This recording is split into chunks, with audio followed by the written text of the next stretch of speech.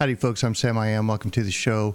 We're going to talk crypto in this episode and cover this lawsuit that the SEC, that I already have Clayton, has dropped in our lap before being shown the door, basically. And I have a lot of thoughts around that, but we're going to table that for now. This video, I really want to be about the lawsuit, the facts in the case. We're going to actually review it. It's 71 pages. It's probably going to be a rather long video. But it's important for those of you that want to understand the crux of what's at stake here and what the allegations are. There's some stuff that really pissed me off reading this. So we're going to talk about that. I'm going to give you some insights and background as to what was going on. I think there's some things that the SEC alleges in this lawsuit that are valid things that they're bringing up. And I also think that there's some deficiencies in their argument. And you have Ripple on the one hand saying this is a massive overreach by the SEC. They're massively expanding the Howey test. I'm not sure I agree with that. On the other side of this, you have some legal experts who have read this and said, oh, Ripple's in serious trouble. And I also think they don't really understand these deficiencies in the SEC's argument the way that I might. So I'm, I don't think anybody's really got the right picture here of how this is going to play out. And I think, both sides are making some good points, and there's really a case or a controversy here for the courts to figure out. So we're going to go through it and start right here. So this is kind of the SEC's, let's go back here real quick. So Southern District of New York, which is kind of the premier court for business disputes, because New York is very business friendly, law and so forth. And it's filed against Ripple, Brad Garlinghouse, Chris Larsen, CEO and co-founder of Ripple. Okay, and this is the SEC's kind of narrative. They're painting the picture of here's what these bad guys did. Ripple created an information vacuum such that Ripple and the two insiders with the most control over it, Larsen and Garlinghouse, could sell XRP into a market that possessed only the information defendants chose to share about Ripple and XRP. So they kind of withheld things, released things intentionally, along with other actions to try and pump up the price of XRP and manipulate it. Ripple engaged in this illegal securities offering from 2013 to the present. Ripple received legal advice as early as 2012 that under certain circumstances, XRP could be considered an investment contract. So investment contracts, one of their keywords, what the SEC is saying is that when you buy XRP, you're buying an investment contract because Ripple is going to invest their sweat equity in driving utility for XRP, which will drive up the price. They've set expectations with their public comments that they will cause the price to increase, and therefore that makes it a security. That's kind of the SEC's argument here. There's more to it that we'll get into. But that basically what happened there, Ripple hired some lawyers, some international lawyers, to basically review and look at what they were doing and give them advice. And the legal team said there's a possible risk that you could be considered a security. So it's not that they ignored it, but I guess they didn't feel the risk was great enough. Okay. So Ripple and Larsen ignored this advice, is what the SEC is going to say, of course. The strategy worked. Over the years-long unregistered offering of securities, Ripple was able to raise at least $1.38 billion by selling XRP. Ripple used this money to fund its operations without disclosing how it was doing so or the full extent of its payments to others to assist in its efforts to develop a use for XRP and maintain XRP secondary trading markets. So they're painting the picture that Ripple was behind this whole thing. They're in there manipulating the markets, and in a lot of ways that's exactly what they were doing. And the SEC is also making the case here that the only use for XRP comes from Ripple. and what they're trying to do with the banks to do cross-border payments. Period, full stop, no other utility. And I think that's where their argument falls short, because if that's true, that means there's no crypto out there with any utility, and that's just ridiculous, right? So they're missing the fact, or they're trying to paint the picture that the XRP ledger, that XRP is this centralized asset that Ripple controls. They've got the curtain that they can unveil to, drive the price up and down, and they're selling into it and ripping people off and this and that and creating this expectation of profit and so forth. Okay. Meanwhile, Larsen, Ripple's initial chief executive officer, CEO, and current chairman of the board, and Garlinghouse, Ripple's current CEO, orchestrated these unlawful sales and personally profited by approximately $600 million from their unregistered sales of XRP. So we'll get into how much they all hold, but yes, Brad Garlinghouse sold, I think, $150 million of XRP while did so while repeatedly touting that he was, quote, very long XRP, meaning he held a significant position he expected to rise in value without disclosing his sales of XRP. And I'm pretty pissed off about that one. Yeah, we'll get into the numbers, but all right, let's just keep going. I don't know what I wanted to say there.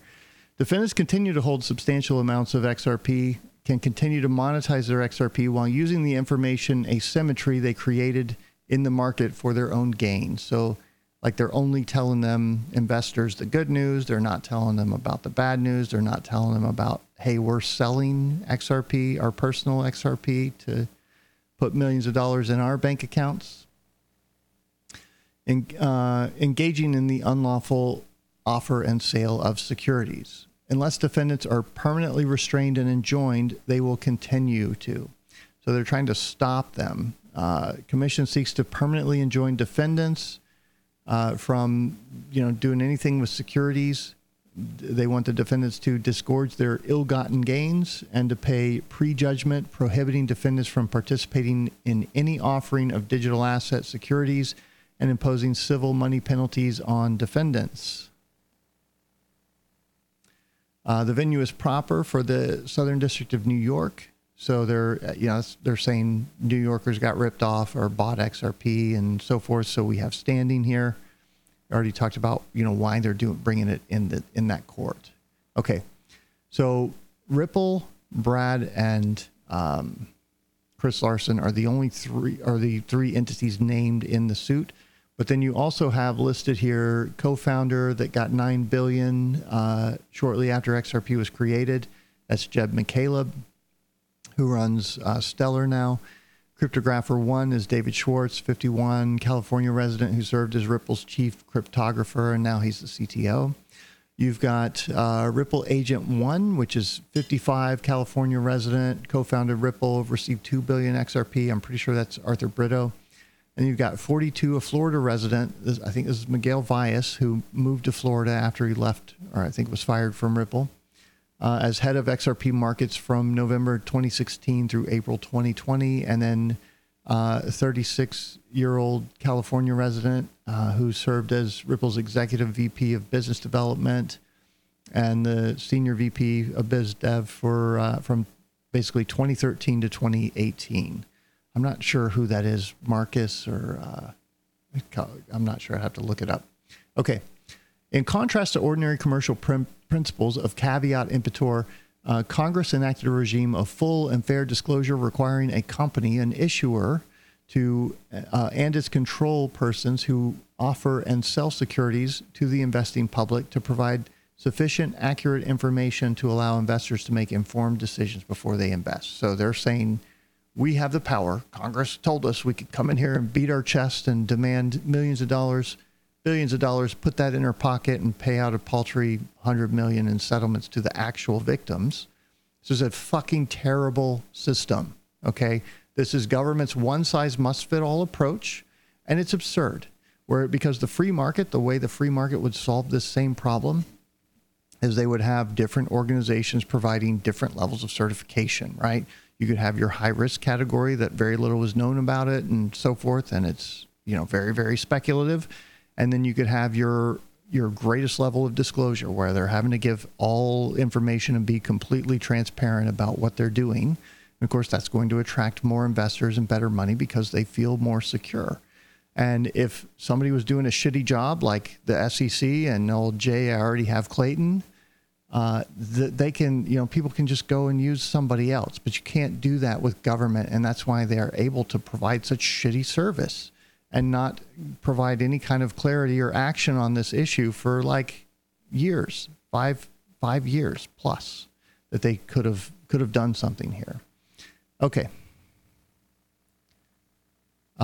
Definition of a security under the Securities Act includes a wide range of investment vehicles, including investment contracts. So again, buying XRP is buying an investment contract, which are instruments through which a person invests money in a common enterprise and reasonably expects profits or returns derived from the entrepreneurial or managerial efforts of others.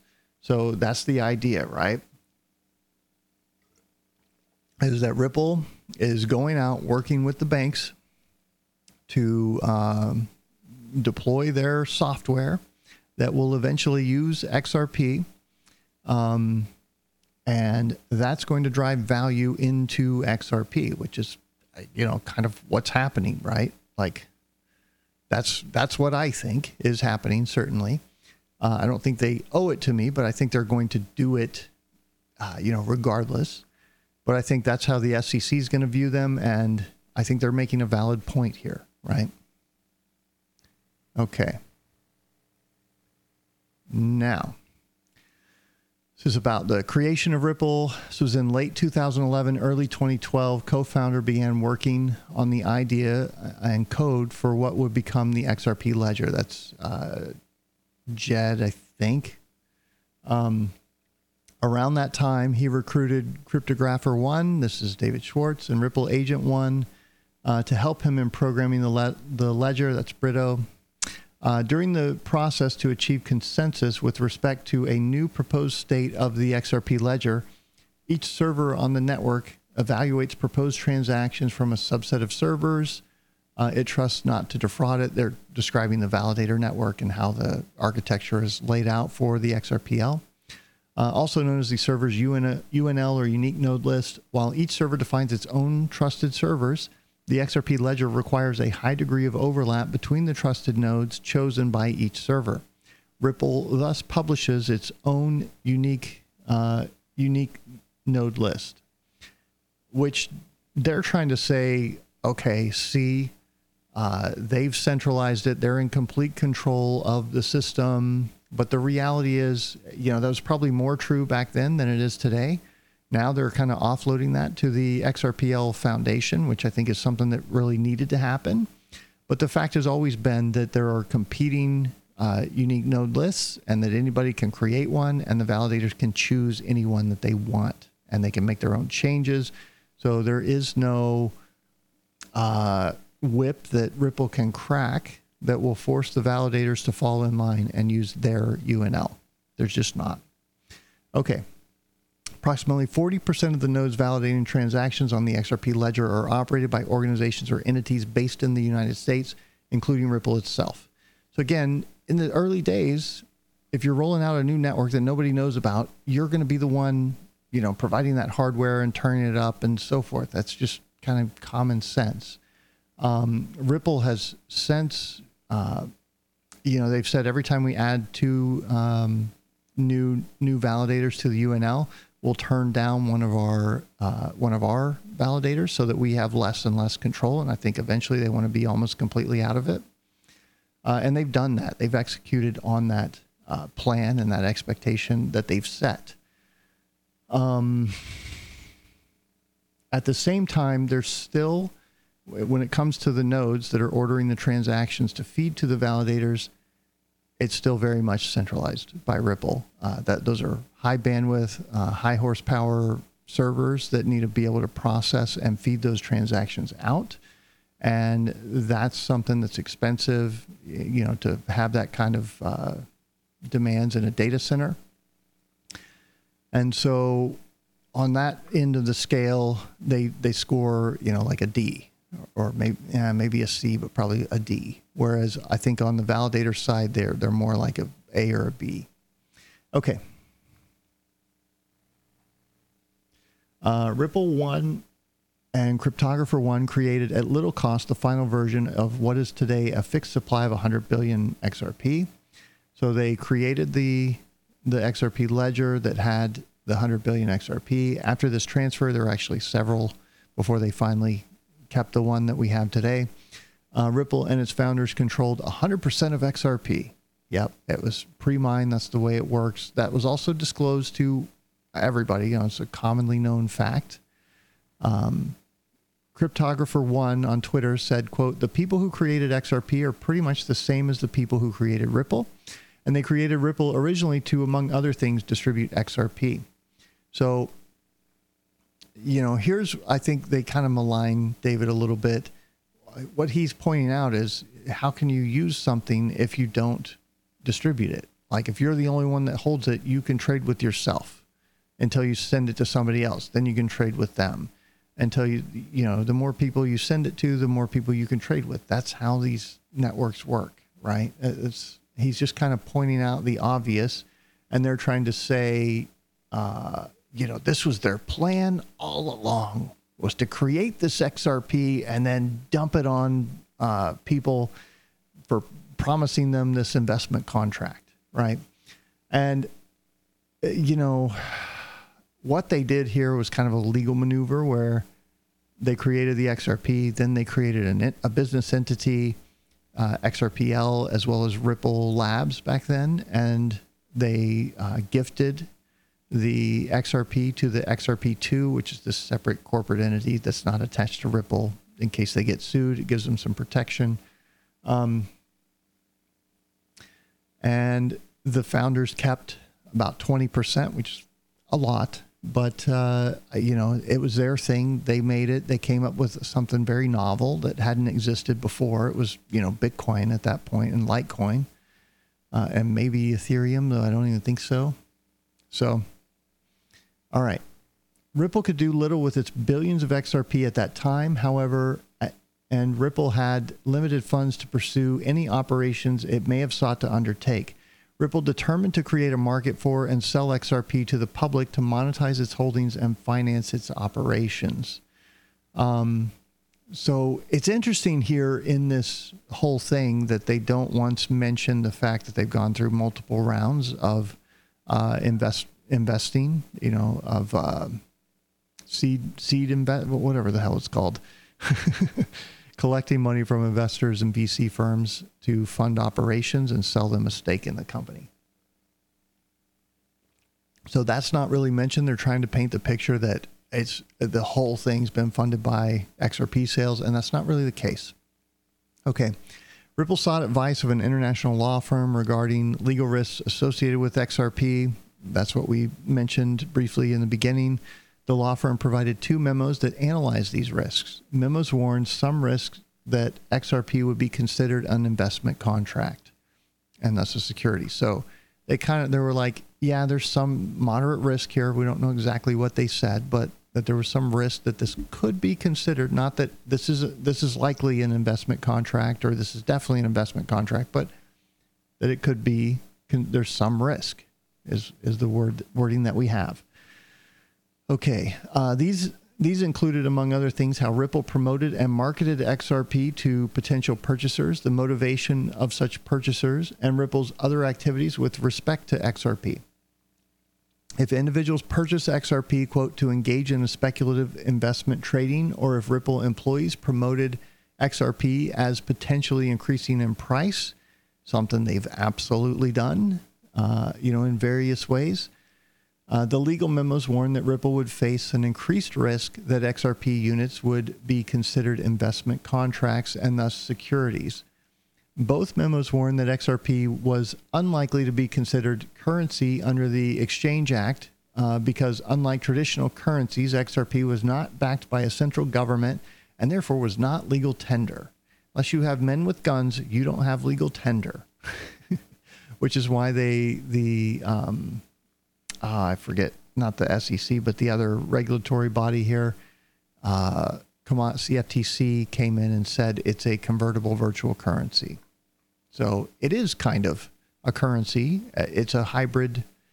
I think they also described it as a hybrid utility token or, something like that. So, but one of them certainly has the word currency in it. And this is where the regulations are such a frickin' mess that, one's going to call it something and the other one's going to say, oh no, it's definitely not that. And who's right depends on who's bringing enforcement action against you, right? This is a terrible, terrible business environment. And this is why crypto is leaving the U.S. and we're going to have a financial system that's controlled by China if they don't fix this shit. In October, the October 2012 legal memo also advised Ripple and Larsen to contact the SEC to obtain clarity as to whether XRP was a security under the federal securities law. They didn't. Spoiler alert, they didn't. On May 26, 2014, Larsen explained in an email to individual formerly associated with Ripple that the international law firm that wrote the legal memo advised that investors and employees could not receive XRP because that, quote, could risk SEC designation as a security. Larsen also explained that the XRP he received upon Ripple's founding was compensation for personally assuming the risk. I'm the hero here. I'm taking the risk here. That's why I get the 9 billion XRP, but you lowly employees, y'all can't have it. Bullshit. What a shitty thing to do, to go and say to your employees. And, we know it's not true because they've reversed that policy and, did that later, but that was back in 2014. That's what he was going and telling his people. Now, to some extent, he's right. Yeah, because here he is named as a defendant in the lawsuit. Larsen himself explained he was paid at the outset in an asset potentially worth hundreds of millions of dollars, also potentially worth $0 because it had no value, right, before they created it, because you made that point, SEC. To assume a risk he knew existed that the sale of the asset could constitute an offering of securities for which he would be held responsible, or that it may not be. His view might have been, this is not a security, and if they come after me, I'm going to have to spend a lot of money on lawyers and legal fees to fight it, which is exactly what he's doing, right? So, I'm not going to jump on either of these bandwagons here. I think they're both making some valid points. Failed to heed some of the legal advice. This is Larsen and Brad. Failed to heed some of the legal advice and warnings in the legal memos. Neither contacted the SEC to obtain clarity about the legal status of XRP before engaging in large-scale distribution. Probably should have done that. Sometimes it's easier to beg forgiveness later than it is to ask permission, and I think that's the approach that they've taken here. Ripple and Larsen offered, sold, and promoted XRP as an investment, precisely the type of conduct that the legal memos had warned could lead to a determination that XRP was a security, right? Like they should have been much more careful. And Flair, very, very careful about this. They've learned that lesson, I think. Okay, in other words, Ripple and Larsen embarked on a large-scale unregistered public distribution of XRP with the goal of immense profits, simply assumed the risk. From 2013 to 2014, Ripple and Larsen made efforts to create a market for XRP by having Ripple distribute approximately 12.5 billion XRP through bounty programs that paid programmers compensation for reporting problems in the XRP ledger's code. So, yeah, that's a normal thing to do. As part of these calculated steps, Ripple distributed small amounts of XRP, typically between 100 and 1,000 XRP per transaction, to anonymous developers and others to establish a trading market for XRP, or to, tell people that this thing's out there and get some more eyes on your code before you start moving real money around it and find bugs. That's like a totally reasonable and rational thing to do.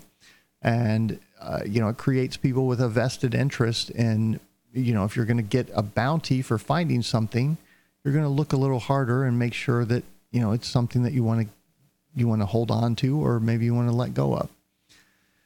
At the same time, Ripple began making public statements. Ripple circulated, quote, business model is based on the success of its native currency, that it would keep between 25 to 30% of XRP, and noted the record highs of prices other digital assets had achieved as something Ripple hoped to emulate for XRP. Is that setting an expectation of increasing the price? It's, it may not technically cross that line, but it's certainly implying, right? And that's, I think, what the SEC is saying. So here's David Schwartz again posted, quote, this is back in 2013, as a corporation, we are legally obligated to maximize shareholder value. Again, David's stating fact here.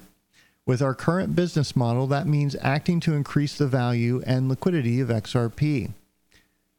Again, pretty reasonable thing to say that, we're going to use this thing. We believe this will happen if the Ripple network is widely adopted as a payment system. One would expect increased demand to increase price. So he's not saying Ripple's going to drive the price up, but he's saying Ripple increased demand is just, there's supply and effect. Supply and demand is just going to dictate that increased demand will, with a fixed supply, a fixed asset with a fixed supply, would increase the price. That's pretty basic. So this is the kind of thing that David does, where he's much more articulate and specific, and I don't think what he's saying is what they're trying to imply here. I think they're reaching when they quote David. Is general. Okay. Is generally my feelings about most of what they pull from his past. Okay, raising funds for Ripple Labs operation, the Ripple document titled XRP Distribution Framework. As cryptographer one, David Schwartz, put in 2013, Ripple is working on, quote, multiple avenues. So here's the thing. At the time, starting at least 2015, however, Ripple decided it would seek to make XRP a universal digital asset for banks and other financial institutions to affect money transfers. So Brad comes in and he says, we're not going to be I'm famous for my peanut butter manifesto. We're not going to spread ourselves too thin. We're going to work on just one use case for XRP. We'll build them out from there. They have done exactly that. The letter of credit is a perfect example, right? That completely changes finance, changes the game. It is a absolute game changer for these small payment companies to be able to deploy capital anywhere in the world inside of 60 seconds based on credit with Ripple, a line of credit with Ripple, and they don't even have to hold the XRP. They just enter the order in the RippleNet system, and boom, the money gets delivered. That's powerful, right? And it is a complete game changer from what we have today. But I think the multiple avenues was all of these various different, smart contracts, Codius, web monetization, micropayments, all of these other things. Brad didn't want to get all of that stuff kind of clouding the picture of what they were doing. He wanted very clear focus, cross-border payments for banks. It's a multi-trillion-dollar problem, and we want to solve it. So then what they did is they created Ripple X, which used to be called X Spring, but they finally came to their senses, listened to me, and changed it to Ripple X. Good job. Everything else that wasn't cross-border payments for banks and FIs became something in Ripple X, at least if they thought it was a good idea. So Coil's out of there. Flare is coming out of there. You have a half dozen other programs. So what they're not saying is out of that 1.38 billion that they've sold in XRP, 600 million went into these Ripple X projects up here. $100 million went to develop utility for XRP on Fortnite, I think, in their gaming platform. They've done all these various things that are part of developing that flourishing ecosystem, that diverse ecosystem, because the more diverse it is, the more utility you can drive into the network, the more liquidity and depth of liquidity it's going to have, right? And the more options they'll have to move money or move value around the system. Okay. So, I think what they're trying to like point fault at this, and I think the SEC is reaching here as well. Okay.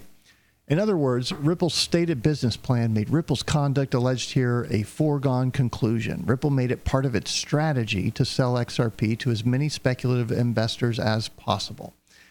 I don't know how true that is, but they certainly sold a shitload of it. At the same time, you can't have a network that has global liquidity if you are one of the few holders of the asset. It doesn't frickin' make sense. So you have to deploy it and get it out there in various markets, and you have to do various things to make that happen, right? That's just fact of life here. Ripple sold XRP widely into the market, specifically to individuals who had no use for XRP, as Ripple has described such potential uses, and for the most part, when no such uses even existed. And this is where they're wrong. I think this is the crux of the SEC's argument that Ripple is the only use case for it, and that everybody they sold it to had no potential use case for it. They didn't even exist here. For the most part, they didn't even exist, is what they said right there. And that would mean then that no crypto has a use case, which is ridiculous. Okay, they have this principle in law that if it excludes everything, then it can't be a rule kind of thing. Well, that seems like what this is here. That's absurd to suggest that a digital asset that's of a technological leap from Bitcoin and proof of work and that whole thing has no real world utility without Ripple. So, okay. Ripple also lacked the funds to pay for these endeavors and for its general corporate business expenses, which for 2013 and 2014 had already exceeded $25 million. That's a shitload of money, right? To spend 2 years on a small startup with 40 employees or whatever they had back then.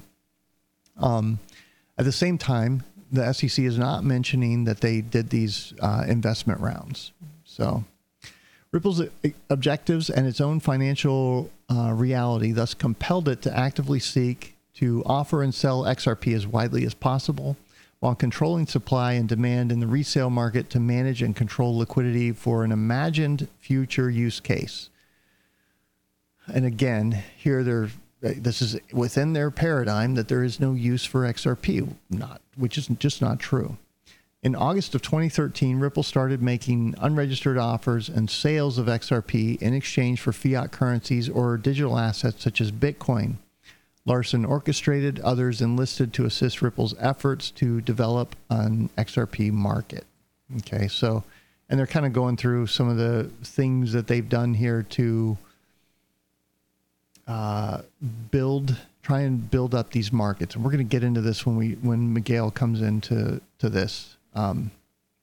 We'll break that down and just save it for then. Okay. In 2017, defendants also began accelerating Ripple's sales of XRP because while Ripple's expenses continued to increase, reaching nearly $275 million for 2018, its revenue outside of XRP sales did not. Starting in 2016, Ripple began selling two software suites, XCurrent and XVia, from which it had earned approximately $23 million, so making 10% of revenue. Or of expenses, right? Not a good formula, but actually not terrible for a lot of the shit that passes as investment opportunities in today's world. Through 2019, though neither uses XRP or blockchain technology. So they're pointing out XCurrent and XVia. Now, hold on, folks. That's my daughter. I'm going to chat for just a minute with her. Okay, that was a fun discussion with her. She really likes the voice mod and the echo one. But apparently, I need to get back to work here because the natives are getting restless. That's Jungle Inc. responding quite violently, apparently, to my crypto videos, or sorry, non-crypto videos these days. So I should, I guess, get back to the lawsuit here. So, all right, let's go. Okay, so they have these two software suites, but what the SEC is not aware of and not, I guess, privy. I mean, they're privy to it if they look. They're ignorant of this. Is that Ripple went to the banks and gave them each some XRP, right? And said, here you go. Use this in combination with our software, and we'll show you how much more efficiently we can do your payments. And so they went around and they did that. And the feedback from the banks was, look, we don't have regulatory clarity. We can't touch this. We don't even know if we can legally hold it or even use it that much. So it's like the SEC was the problem here. And they're, pointing out that, well, you didn't do this and you created these projects that don't even use XRP. Well, that was because of you assholes. And they actually had to go back to the drawing board around this time to then go back and create these two, XVIA and XCurrent, which were kind of stepping stones to get their foot in the door, the camel's nose under the tent, so to speak, so that they could then get the banks comfortable with RippleNet, with their software, with what they were doing to kind of change their process, because bankers are very conservative and so forth. And then, when they're ready to use XRP or they get regulatory clarity from Jay, I already have Clayton, then they can just flip it's a software configuration and the system will start using XRP, sourcing liquidity through XRP, what's now on-demand liquidity. That was the old XRapid product. Okay, so they're kind of, again here, painting a picture that's not really true because they don't know. They don't understand the history and how they went about this and had to go about this. Ripple raised about $97 million in sales of equity securities through 2018. Okay, so I guess they do mention that. And an additional $200 million in 2019. So roughly $300 million in VC money coming in, or private investment money, which, if you go back up and their expenses were $275 million, well, they've covered their operating costs, maybe borrowed some money over time from XRP, but they've raised VC funding to fund operations. And I think they could somewhat make that argument, right? And what they've done with the XRP is invested it into these other companies to build a more complete, more diverse ecosystem to make the entire network stronger, right? Because that also benefits them if there's deeper liquidity and more utility and more routes for value to move around the network because there are more people using the network. That's how this stuff works. Okay. The overwhelming majority of Ripple's revenue came from its sales of XRP, and Ripple relied on those sales to fund its operations. I don't know that I agree with that. I mean, yes, overwhelming revenue, that is true. I don't know about funding sales to fund its operations. They could have probably raised it if they needed it. Okay, planned distribution succeeded from 2014 to the end of 2019. To fund its operations, Ripple sold at least 3.9 billion XRP through market sales for approximately $763 million US. From 2013 through the end of the quarter 2020, Ripple sold at least 4.9 billion XRP through institutional sales for approximately $624 million US. Also to fund Ripple's operations for a total of 1.38 billion US in market and institutional sales alone. Okay. And again, 600 million of that went to RippleX initiatives to build out a complete ecosystem. I think that's so important to point out here. Offering ranged from a low price of approximately 0.2 cents per XRP in 2014 to a high price of $3.84 per XRP in early 2018. Ripple also undertook to achieve its goal of widespread distribution of XRP by exchanging XRP for non-cash consideration, such as labor and market-making services. So here's where they're out kind of wheeling and dealing, making partnerships to further advance their objective, which is to bootstrap a global liquidity network. Not an easy thing to do. And this is where we're going to get into Miguel Valles and kind of what he had going on here, I think. Ripple paid third parties to assist in its efforts to accomplish this as widespread a distribution of XRP as possible and to attempt to develop a use for XRP. Well, no, develop one use, their primary use, what they're focusing on, but there are other uses already inherent in just the properties of the network itself, right? And the fact that you have a live production network, okay, that offers certain features out of the gate. Since 2014, defendants have dispersed at least 4.05 billion XRP, about 500 million, through other XRP distributions. In addition, Larsen, beginning in 2015, and Garlinghouse, beginning in 2017, directly participated in the offering by selling their own holdings of XRP into the same market as Ripple's market sales, typically following the same manner of sale. Okay. So I know Larsen had some like charity initiatives that he was basically giving away or selling XRP. He did something with one of the universities for, tens of millions of dollars. He put out money to put up a surveillance network around San Diego to, I guess fix the problem of homeless people dropping needles and shitting on the street down there because, the liberals have this all figured out.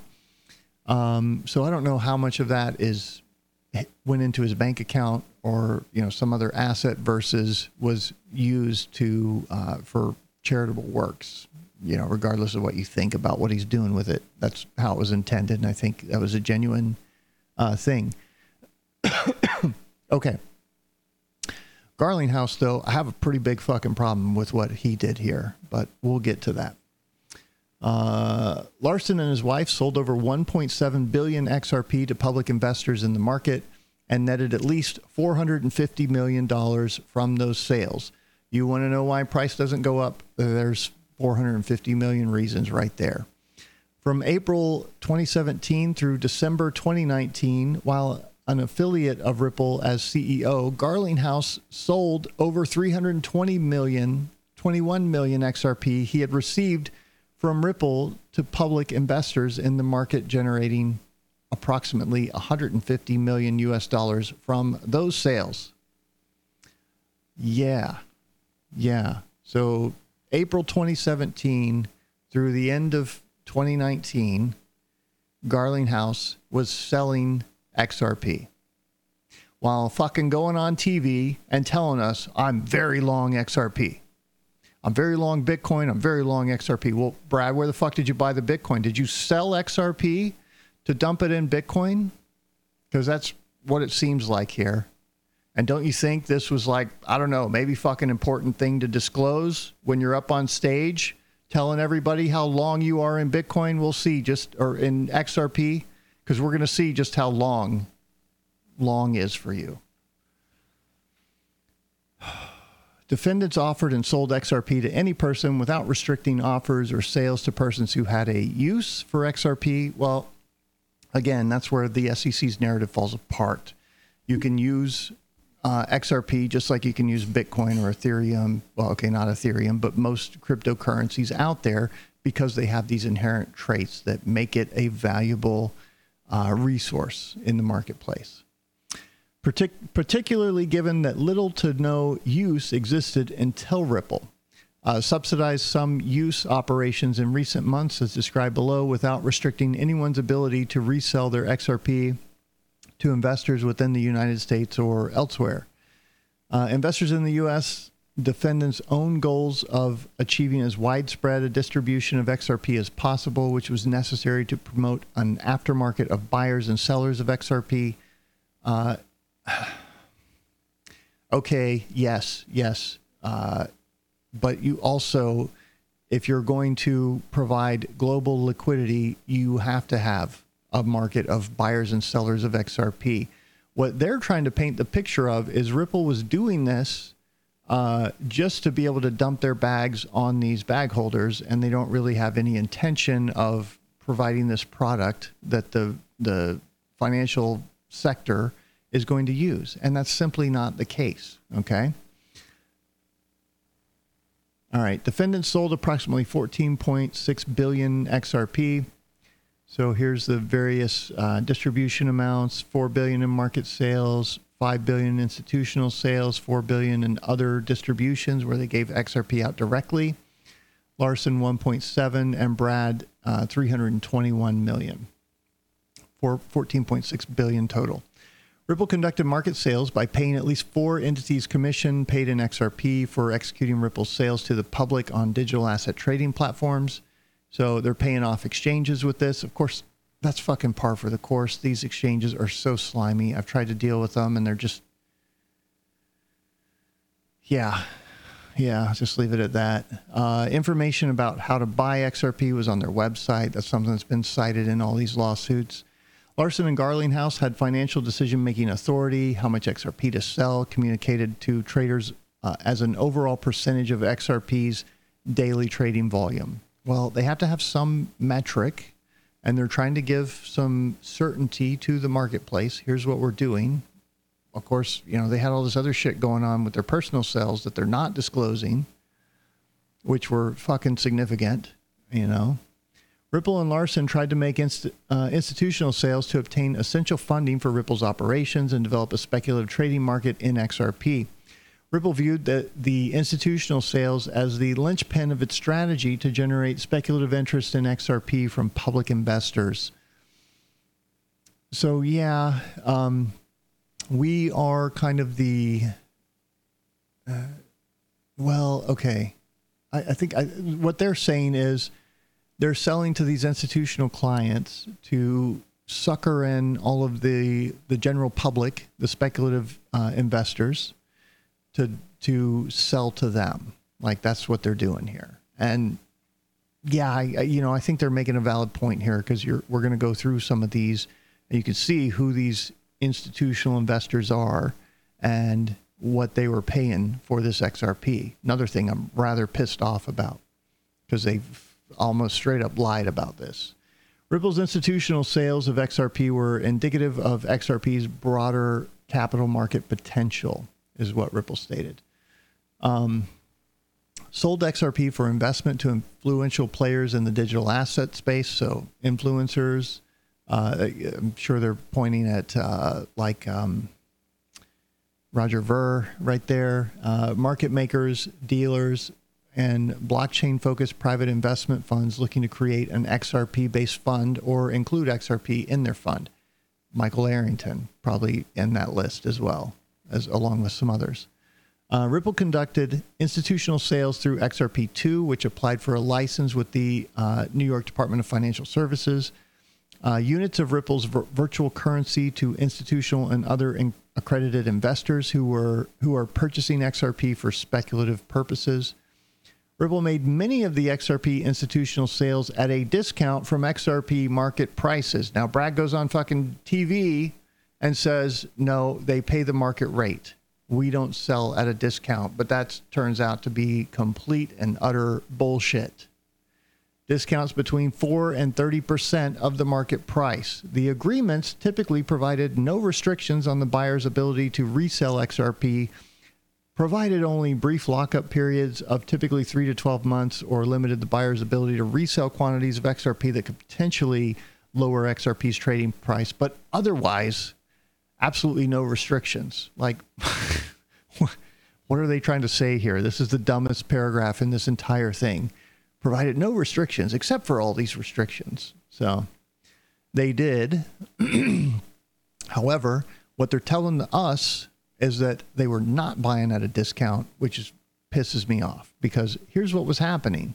Ripple expected that most, if not all, of institutional sales buyers would sell their XRP into the public market and try to protect XRP's trading price by limiting the amounts that could be resold by selling at discounts, Ripple incentivized these buyers to seek to sell their XRP into the public markets in order to realize what was essentially a guaranteed profit.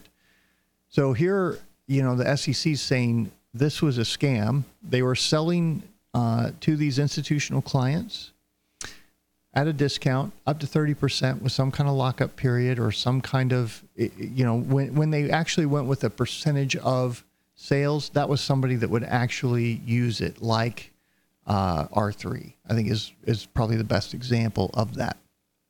And the other ones, though, they're buying at a discount to hold it and then dump, basically. And the SEC is saying this is a guaranteed profit.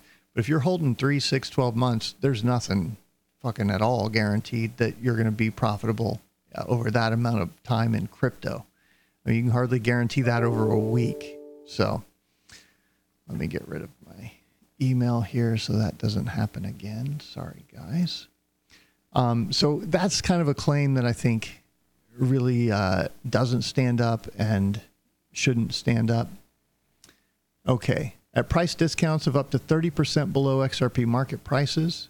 So again, they're getting a huge discount. That's pretty shitty for them to do that, and then and for Brad to come out on stage and tell us that they pay the market price. Fuck you, Brad. From at least 2016 through 2019, Investor B paid Ripple $6.4 million. The first $500,000, it obtained a 10% discount from XRP market prices. September 28, 2018, Ripple entered into an agreement with a Japanese entity, that's SBI, of course, and their goal is, get this out to as many people using it as possible, meaning banks and financial institutions and so forth. They're trying to say, they're trying to play it or imply that, well, they're just furthering the scam to more retail suckers. Investor C sales agreement, $1 billion worth of XRP available for purchases to institutional investor C from November 1st, 2018 through November 1st, 2021, $800 million of which was offered at prices discounted between 15 and 30% below XRP's market price. So once again, they were given steep fucking discounts and basically lying to us about it. Now, Brad's going to say, well, I was talking about that specific one, not all of them, but I think that's disingenuous thing to say if that's what he's going to come back with. Okay. And, we also have, there's exchanges that all have 1 billion XRP sitting on the, in their cold wallet. And I think these are some of those investors. Investor C sales agreement to limit the amount not to exceed 10 basis points of average daily volume of XRP trading. I'm guessing that's maybe R3, their deal, that their investor C. Let's see. Ripple funded its dual XRP market creating and company financing goals by transferring XRP to third parties as compensation. Ripple understood that these parties would in turn sell their XRP to the public markets. And they're talking 100% there about MoneyGram, right? Which is another frustrating one because they told us that they were paying market fees, that they were getting these market development fees only after the SEC made them change it as a Corba expense so it would show up on the books, even though it's really not a Corba expense. And then they later had to disclose that it later came out in like a follow-up interview or something that they were getting paid in XRP. And that's when I brought up the point, well, what the fuck, guys? If you're giving MoneyGram $18 million worth of XRP a quarter, or so not that much. Generally, it was 12 to 14, sometimes 15, 19 million, I think was the top. If you're giving them that many millions of dollars in XRP, and they're going to immediately put it on the open market, why are you publishing this fucking XRP markets report talking about how we need to be transparent, while you're meanwhile behind the scenes dumping millions of dollars worth of XRP into the market and pretending like that shit's not happening? Like, while selling at a discount on top of it and implying that these are maybe financial institutions when they're not. There are people looking to fuck somebody over in the next trade. Between December 2016 and at least May 2019, Ripple granted certain executives $900 million in XRP. That's where I guess his Chris Larsen's, well, we just can't give XRP out. I'm going to have to keep it all because I'm the hero here taking this risk for you guys. All right. Yeah, bro. Ripple Agent 3, Garlinghouse, $150 million and $500 million XRP respectively. So this Agent 3, the VP, maybe Marcus Treacher or I don't know. Don't remember who it is. But he or she got $150 million and Garlinghouse got $500 million. May 29, 2019, Ripple has transferred approximately $521 million to Garlinghouse, of which he sold $321 million, leaving him with $200 million. And that's his I'm very long XRP. You fucking sold 60% of your bag, Brad, and you're standing up there on stage, and you probably put it in fucking Bitcoin, which has done very well for you. And in context of XRP, that was nice to take money out of XRP and put it into Bitcoin. And you're going out on stage telling us how long you are on XRP. Now, 200 million, is that a long position? Yes. So is it technically a true statement? Yes. But it's also fucking disingenuous to not mention that you're selling XRP and that you've sold more than you've held. I lost tremendous respect for Brad after reading this bullshit right here. In late 2018, Ripple began to market on-demand liquidity. Oh, this is why I'll never be invited to Swell, if you guys were wondering. On-demand liquidity X Rapid. To encourage adoption of ODL, Ripple paid XRP to both the money transmitting business and certain market makers that supported the product of their efforts. Okay, so again, this is talking about MoneyGram, and they're misrepresenting what MoneyGram is getting paid to do. Okay, they're saying, oh, they're getting paid to use it. What Ripple's actually doing, this ties in with Miguel, which I think we're going to come to here in a little bit.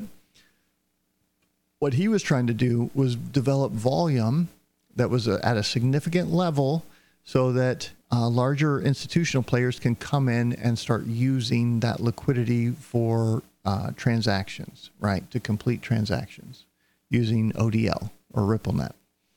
Okay. And what they're saying is much more that, oh, they were just paying everybody off to give the impression that this thing was valuable and that this was going to be used. And then that way they could dump more XRP on bag holders. And I don't think that's true really at all. Okay, because I do think Ripple is genuine in their efforts. The way they've gone about it, though, clearly pretty shitty in a lot of ways, in my opinion. Okay, Ripple chose to compensate these entities with XRP directly. Well, in the case of MoneyGram, that's because they could fucking use it. So my question to MoneyGram, well, we'll get there in a second. Let me just finish this. Okay, December 2018 through July 2020, Ripple issued at least 324 million XRP as fees, rebates, and incentives associated with ODL. So they had their market maker program achieve certain volume levels because, again, Miguel's approach was build volume, build trading volume, and then we'll have the depth of liquidity for market makers to come in and use. And then once we get that together, then we can bring in our institutional players, the banks and stuff, that have, you had one at Swell that was literally talking, I could send billions a day down one corridor, right? But the system can't handle that because you can't, buy billions on one end and sell billions a day on the other end of XRP right now because the markets aren't developed enough. They're not liquid enough to handle that level of volume, right? So what Miguel's approach is let's give incentives for volume. Let's build volume. Let's work with MoneyGram to build volume. And then let's, at the same time, behind the scenes, work with the market makers to get them in there participating in the system. Let's incentivize those guys so that they have a reason to abandon the FX markets that they know that they're comfortable with and come try out this new crypto thing. That was their strategy, right? And that's a reasonable strategy, and it supports their actions here. And the SEC is trying to paint it I think, completely inaccurate, disingenuously, or trying to paint a really inaccurate picture of what they were actually doing. Okay. This XRP was valued at approximately $67 million at the time of Ripple's payments. I believe that's what this is all MoneyGram. Entities typically have resold all the XRP on the same day. Ripple took no steps to ensure that these entities intended to hold XRP as an investment. So I think the key question here is, where did MoneyGram sell? Did they use it via ODL and actually send payments to Mexico and sell it into Bitso? Or did they sell it immediately on Bitstamp without actually even using it? Because the first one supports Ripple's narrative of, we gave this to MoneyGram. They used it in the conduct of business in exactly the way that we said it would be used one day and is being used. The other one supports more of the SEC's narrative that they're giving this out to these partners, and these partners are just dumping on bag holders, and therefore it's actually, they didn't say fraud. It's selling an unlicensed security, and this is part of the scam, right? They're trying to fool all these retail investors. Okay. In 2015 and 2017, Ripple issued at least 2 billion XRP as contributions to RippleWorks to invest in, among other things, XRP-related projects to further Ripple's goals of achieving widespread trading of XRP in the market. And I believe this became, can't remember if this is like the charity arm or if this actually became Xspring and then eventually Ripple X. I'm not exactly sure the history there, but okay. Ripple took no steps to ensure that RippleWorks intended to hold XRP as an investment. To the contrary, Ripple gave XRP to RippleWorks so it would sell XRP into the public markets, and from mid-2015 to present, enlisted the market maker to sell approximately 693 million XRP to the public on RippleWorks' behalf for approximately 176 million. Okay, let me see. In order to chime in with different thoughts. Another example involves RippleWorks' eventual investment into a fund that wished to invest in digital assets, the XRP fund, and Ripple's loan of XRP to that fund so that it could engage in market-making activities. So again, taking steps, using their resources to further develop their primary stated use case, right? It didn't work because they were trying the old technology, the old school approach in this new paradigm. Third-party incentives through Xspring distributed. I think that was the charity, that RippleWorks is the charity arm, like that they gave the 40 million or whatever to Ellen DeGeneres and funded all the school programs and stuff. And, how long are they really supposed to hold this stuff on the one hand? So looking at it in Ripple's defense, are they not supposed to sell any? I mean, that's what the SEC is saying, but at some point they have to distribute this asset out into the world. They picked various ways to do that, tried not to centralize it, all in one way. They gave some away. Of course, some of it ends up in the marketplace. Most of it ended up in the marketplace being sold to investors of, various sorts. At the same time, how do they build liquidity without doing that? So it's not, I don't think the SEC could answer that question, really and truly. Because to them, there's no use case for it. This whole thing's a sham is kind of what they're suggesting. There are no banks. There is no on-demand liquidity. Nobody's ever used it for that, and on and on. And that's just not true. Okay. Distributed over 776 million XRP to at least 27 different entities or projects with the shared expectation that these entities would resell XRP to further Ripple's goals. So that's the whole Ripple Xspring, in hopes of achieving Ripple's stated goal of working to develop a use for XRP. See, that's again not true. Ripple had its core. We're going to focus on cross-border payments and removing friction from payments for institutional clients. That's it. But then there's still micropayments. There's still web monetization. There's still gaming. There's still all of these other areas where XRP could be very useful. And so they took this 1.38 billion in XRP sales and took 600 million and poured it back into some of those ideas, and they're going about it various different ways. So, I'm not going along with the SEC narrative here. They're making a point that, yeah, some of this was dumped on retail, but at the same time, how do you build this ecosystem without doing that, right? And they're again implying that there's just no use for XRP, for a digital asset out of the box, which is not true. And that they're just trying to find a use case and they just can't find one. It's like, I'm getting streamed pennies right now. When this video goes live, I will get streamed money, XRP, to me. That's a real world use case, and that's one of the things that has come out of this. So, Ripple used Xspring as yet another way to get XRP into the hands of public investors through conduits while obtaining the added benefit of incentivizing third parties to help Ripple.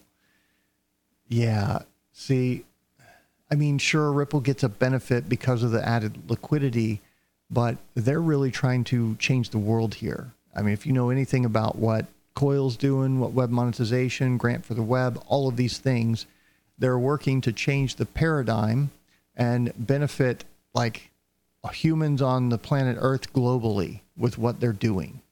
And you guys are trying to portray it as if they're just in it for themselves. Of course, they're self-motivated by greed. Who's not? Okay, that's fine. Did they, act maliciously? And in some ways, it's almost like, yeah, I think they did. In some other ways, I think what the SEC is trying to put forth here, way out of line. And I think this is one of them. Okay. November 2018, services and marketing agreement. Entity would receive a bi-monthly development service fee of 5 million XRP and could identify additional parties that could receive XRP as incentives. I'm not sure what this one is. Oh, you know what? Going back to the ledger, we saw that that escrow being set up where they were dumping 5 million. So that's what they're talking about. Okay, so that was for services and marketing, which one entity promised to develop certain development services to promote technologies of interest to Ripple. Huh. Okay, that mystery solved. We were kind of wondering what that was for, who was getting that. Provided that these additional parties agreed to abide by Ripple mandated parameters for their XRP trading volumes by August 2020, Ripple had paid the entity at least 364 million XRP, for which the entity distributed 178 million to other parties, typically approved by Ripple. Ripple agreed to pay a company up to 17.5 million in XRP if this company met certain milestones relating to the integration of XRP into the company's systems. That's probably Bitso. They had to do some upgrades and things to get their exchange up to par to integrate with RippleNet and, handle larger order volumes and so forth. We've covered the interview with Daniel Vogel that Masari did. So 163 million XRP to that entity, which I think is probably Bitso. January 28th through December 2019, Ripple sold at least 1.63 billion XRP when certain entities exercised options. 2016, Ripple entered into an agreement to buy up to 5 billion XRP with a firm that optioned to buy up to 5 billion XRP at a discounted price in exchange for efforts to help Ripple develop a use case for XRP. Again, no. That's R3 that they're talking about. What they were going to use it for is to settle in the network. And they, again, down here at the bottom, option investor B purchased at least 1.04 billion XRP in 2019. So that was the settlement. That's when Catal from SBI stepped in and said, listen, y'all figure this shit out in these court cases and we're moving the fuck on. So they ended up with $1 billion, which is what a lot of these other exchanges have. You know, there's, I think, 6 or 7 of these that are sitting on $1 billion XRP, which has always caught my attention. I'm like, what is this for? Why do all these exchanges have $1 billion XRP? Okay. And again, that's like real world. That's to give to them, to hold on to. That's exactly what they've done with it, and to use in the real world on behalf of their customers within their system. And that's, I think, going to be huge in the future, right? Okay. Listing and trading incentives with respect to XRP. Ripple paid these platforms a fee, typically in XRP, to permit the buying and selling of XRP on their systems, and sometimes incentives for achieving volume metrics. So again, their Boost program, they publicly advertised that, although we didn't know how much. 17 million XRP in exchange for the platform's agreement to make XRP available to buy and sell on its platform, as well as rebates on trading fees up to $60,000 per month for 3 months, and up to $150,000 in incentive payments per month for 3 months to the top traders of XRP for other assets on the platform. And like, it's kind of frustrating to read this because this was all Miguel's plan that failed, and they had to go a different direction with it. And this is money coming out of like retail pockets. So I see the point the SEC is making here, right? Like I've said in the beginning, there's 2 sides to this argument, and I think both can have points to make. October 2016 to October 2017, Ripple distributed approximately 28 million XRP to these platforms, with then current market value of 6.8 million. Increased trading volume would create momentum, is what some internal documents showed. Ripple tried repeatedly and unsuccessfully to persuade that digital asset trading firm to list XRP on its exchange by offering to cover implementation costs, paying rebates, and brokering intros into large XRP holders for custody. Undaunted by these initial failures, Ripple Agent 3 emailed 2 owners of the firm directly in July 2017. This is the, Marcus Treacher, or whoever it was. I should have looked this up before, but copying Garlinghouse, and asked, does a $1 million cash payment move the needle for a Q3 listing? Basically a bribe. That's not so great for them. That doesn't look very good at all, Brad Garlinghouse. Fuck. At the same time, this is the fucking Wild West, right? And we're learning, what was it? Goldman Sachs gang or whoever it was had a multi-billion-dollar bribery budget, like 1.5 billion in Indonesia to bribe officials down there. So, yeah, these exchanges are not the most forthright businesses in the world today. I think that's a pretty safe fucking thing to say. All right. Like Ripple and Garlinghouse, Larsen also attempted to strike a delicate balance between maximizing profits from his XRP sales while not depressing the price of XRP. Larsen offered and sold his XRP to investors all over the world without marketing or restricting offers or sales to persons who had a use for XRP. Well, they're buying it because they want to use it, whatever that is, as an investment vehicle, maybe as a utility vehicle, maybe they had the option for both. Larsen intends to continue selling, shown in an email, widely held view that over time it's better to have widely held assets, so continued reduction of Ripple and founder holdings is likely constructive. And he's making a good point there, right?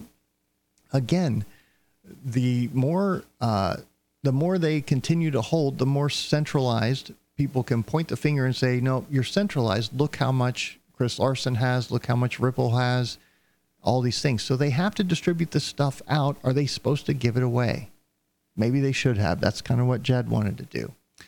I don't know here, but in Ripple's defense, at the same time, that's a perfectly valid point that Chris is making. And they had to go about it some way. You can't have global liquidity with an asset that you haven't distributed. Simple as that. In Ripple in 2015, Garlinghouse later resold significant quantities of XRP to amass profits well over $100 million. The following sales took place with Garlinghouse working in coordination with Ripple to develop and maintain a liquid XRP markets that the defendants could monetize. So here they're kind of pointing the finger and saying this was all a ploy to, have these liquid markets so that founders, Brad and the other founders, could dump their holdings. And of course, there's no mention of Jed, who's openly dumping every single day. He's stopped since this lawsuit was filed, but he's been dumping and dumping and dumping as much as he can. Why hasn't he been brought up yet, right? Because it doesn't fit their narrative. Okay. And I mean, were they taking advantage of what they were building? I think that's fair to say. Were they building it so that they could take advantage? I think that's way overline and not true at all. Okay. In December 2017, Garlinghouse used the market maker who developed trading bots on multiple worldwide digital asset trading platforms to sell his XRP to the public. So he's got trading bots out there to dump his bags on us, on you. At the same, in his defense, I guess you could say he's wanting to not affect market prices, and that's the best way to do it. And he's selling a lot. I think the biggest problem here for Brad is that he didn't disclose this and said, I'm very, very long XRP, while not mentioning to all of us that he sold 60% of his bags and probably tossed it into Bitcoin. Pretty fucking shitty, if you ask me. Without marketing or restricting offers to people who had a use. So again, you see how critical this whole use thing is. They want you to think there's only one use, and it's only Ripple that can provide that use, and therefore it's a security, it's a common enterprise. The investors had an expectation that Ripple would deliver them returns. Okay. Defendants' offers and sales of XRP in the offering occurred in a market that they had largely created. I think that's true. Consistent with their dual purposes of raising funds from their XRP sales and managing the liquidity of the XRP market. Let me think about that one for a minute. Raising funds. Okay, so see, they're not managing liquidity. They're trying to build liquidity. They're trying to build liquidity on these global exchanges, on exchanges globally, so that they can use it for their stated purpose, removing the friction from payments, right? And I think, again, the SEC's misrepresenting here and is bending the kind of crossing the line there a little bit. These efforts also include timing the prices and amounts of XRP sales to achieve what Ripple viewed as desirable trading volume or price levels and fluctuations with respect to XRP, which is also true. And the reason that they're doing that is because when a on-demand liquidity order comes in and moves the market, it makes their transaction more expensive, right? So they have every incentive to provide as stable a price of XRP as possible for their customers using ODL, so that, slippage is really around the timing of, I placed the order on Tuesday, motherfuckers at Swift didn't deliver it until Friday, and the FX rates changed by this much, and it cost me an extra 10%, right? That's slippage. Moving the market, Ripple's exposure is like 60 seconds when you use their network. But if the order, if you're trying to dump or if you're trying to buy $10 million worth of XRP, that's going to drive the price up. And then on the other end, if you're trying to sell $10 million of XRP, that's going to cause the price to dump. So they need that. And those are, reasonable levels for transactions that they need to be able to process for the big banks. So they are trying, what that statement is saying is true, but it's because they're trying to create an environment where there is depth of liquidity, so that these larger transactions can be pushed through. And that was Miguel's whole strategy. Build trading volume, bring in the market makers, and then bring in the banks. Like those three. And now they've scrapped that because it wasn't working. They realized they spent a lot of money, a lot of XRP trying to make that model work. It didn't work. They brought in somebody new who came up with a completely different approach where they're sourcing liquidity from the existing infrastructure, the exchanges that are trading crypto today, and utilizing those tools and so forth to go about this a different way. And I think they're going to be very successful with what they're doing there. Okay. Ripple sought to maximize the amount it could earn from the XRP market sales while minimizing volatility and any downward pressure on XRP's market price caused by Ripple's constant injections of new XRP in the market to raise operating funds. And again, I think they're trying to distribute it out into the ecosystem to bootstrap liquidity. They were trying to build depth of liquidity. That's how you do it. You got to have it out there floating around. At times, Ripple, and again, that was kind of an ill-fated attempt that didn't really work, and then they scrapped it and went a different route, right? So, but the SEC wants to paint it as the whole thing was a scam, and I don't think that's I don't think that's an accurate representation. Ripple publicly described its efforts as meant to protect the public's investment in XRP. Starting in late 2015, Ripple directed the market maker to buy or sell XRP on occasion strategically timed around Ripple's announcements. This is another pretty shitty part right here. To account for the volume impact of XRP trading. As a Ripple executive told the market maker by email on September 20th, 2016. So clearly the SEC has gotten emails from Ripple, probably handed over voluntarily as part of this investigation going on since April of 2019 that they haven't fucking told us about for almost 2 years. Fuck you, Ripple. To accomplish this, Ripple had an internal XRP markets team. Now, this is Miguel Valles' team. 10 people on that team, plus Miguel, that monetized XRP's price and volume daily and regularly communicated with XRP's market makers about Ripple's XRP sales strategy, which relied on selling XRP in amounts no greater than a certain percentage of XRP's daily volume, generally between 10 and 25 basis points. So they were in there trying to build liquidity. The SEC is saying, no, they were just dumping on bag holders. But the whole reason I think that they're working with market makers is because they're a core functionality of on-demand liquidity of RippleNet, of what they're trying to create. And they went about it the wrong way. They eventually, let Miguel go, brought in somebody else, and went a different route. And I think the SEC is trying to skewer them on this, and it's because they don't understand what was actually being done behind the scenes, right? Okay.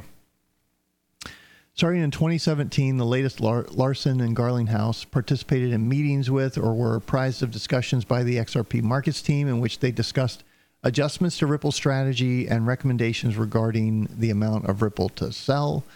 So, and of course, they're meeting with Miguel to figure out their strategy, because they're also leading the sales teams who are out talking to customers and getting numbers on where do we need to be? What kind of liquidity do you need? What's your average transaction, right? So it makes sense that this kind of coordination is going on. April 11, 2016, Ripple also directed the market maker to buy XRP in the open market with the goal of targeting 0.008 incrementally over the course of 2 days, while capping activity at 5% of daily trading volume, among other things. So they had to have metrics somehow, and these were their metrics. I'm not really getting on board with this. August 2016, Ripple employee reported to others at Ripple, quote, the quote, robust discussion activity he had seen on the XRP chat thread, which included, quote, positive feedback with respect to understanding that Ripple has a long-term strategy in which XRP is one of the few big bets. The notable market activity for XRP in recent days. So they're in there looking at XRP chat and kind of like coordinating good news and announcements and so forth, manipulating the community.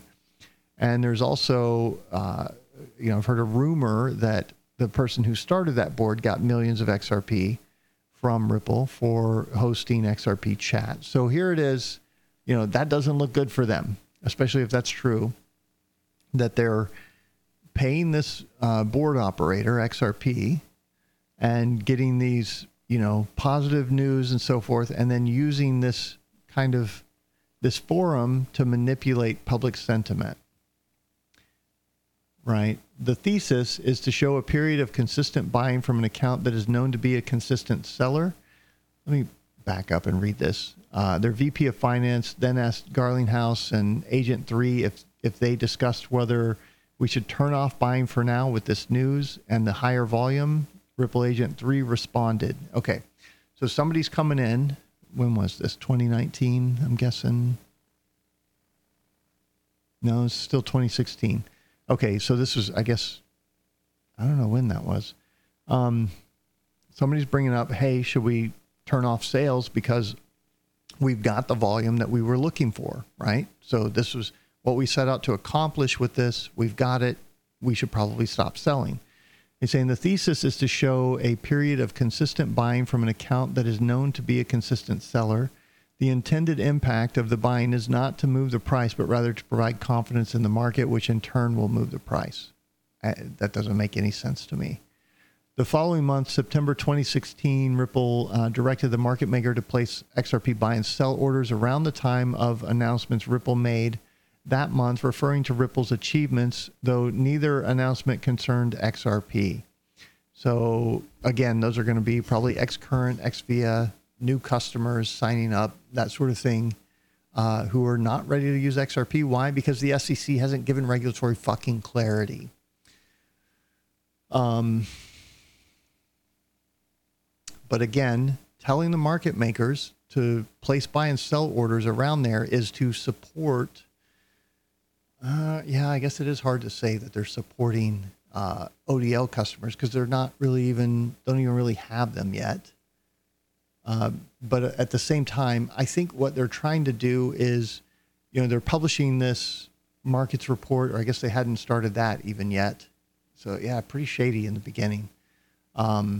Eventually they started publishing these metrics and so forth and talking about building depth of liquidity and so on and so forth.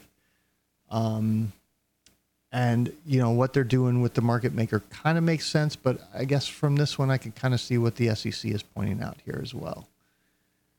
That they were using this market maker just to manipulate the market and drive the price up. Yeah, which is fair. Or, maintain some level of volume by creating interest or something along those lines. They were doing whatever they could to make this thing work.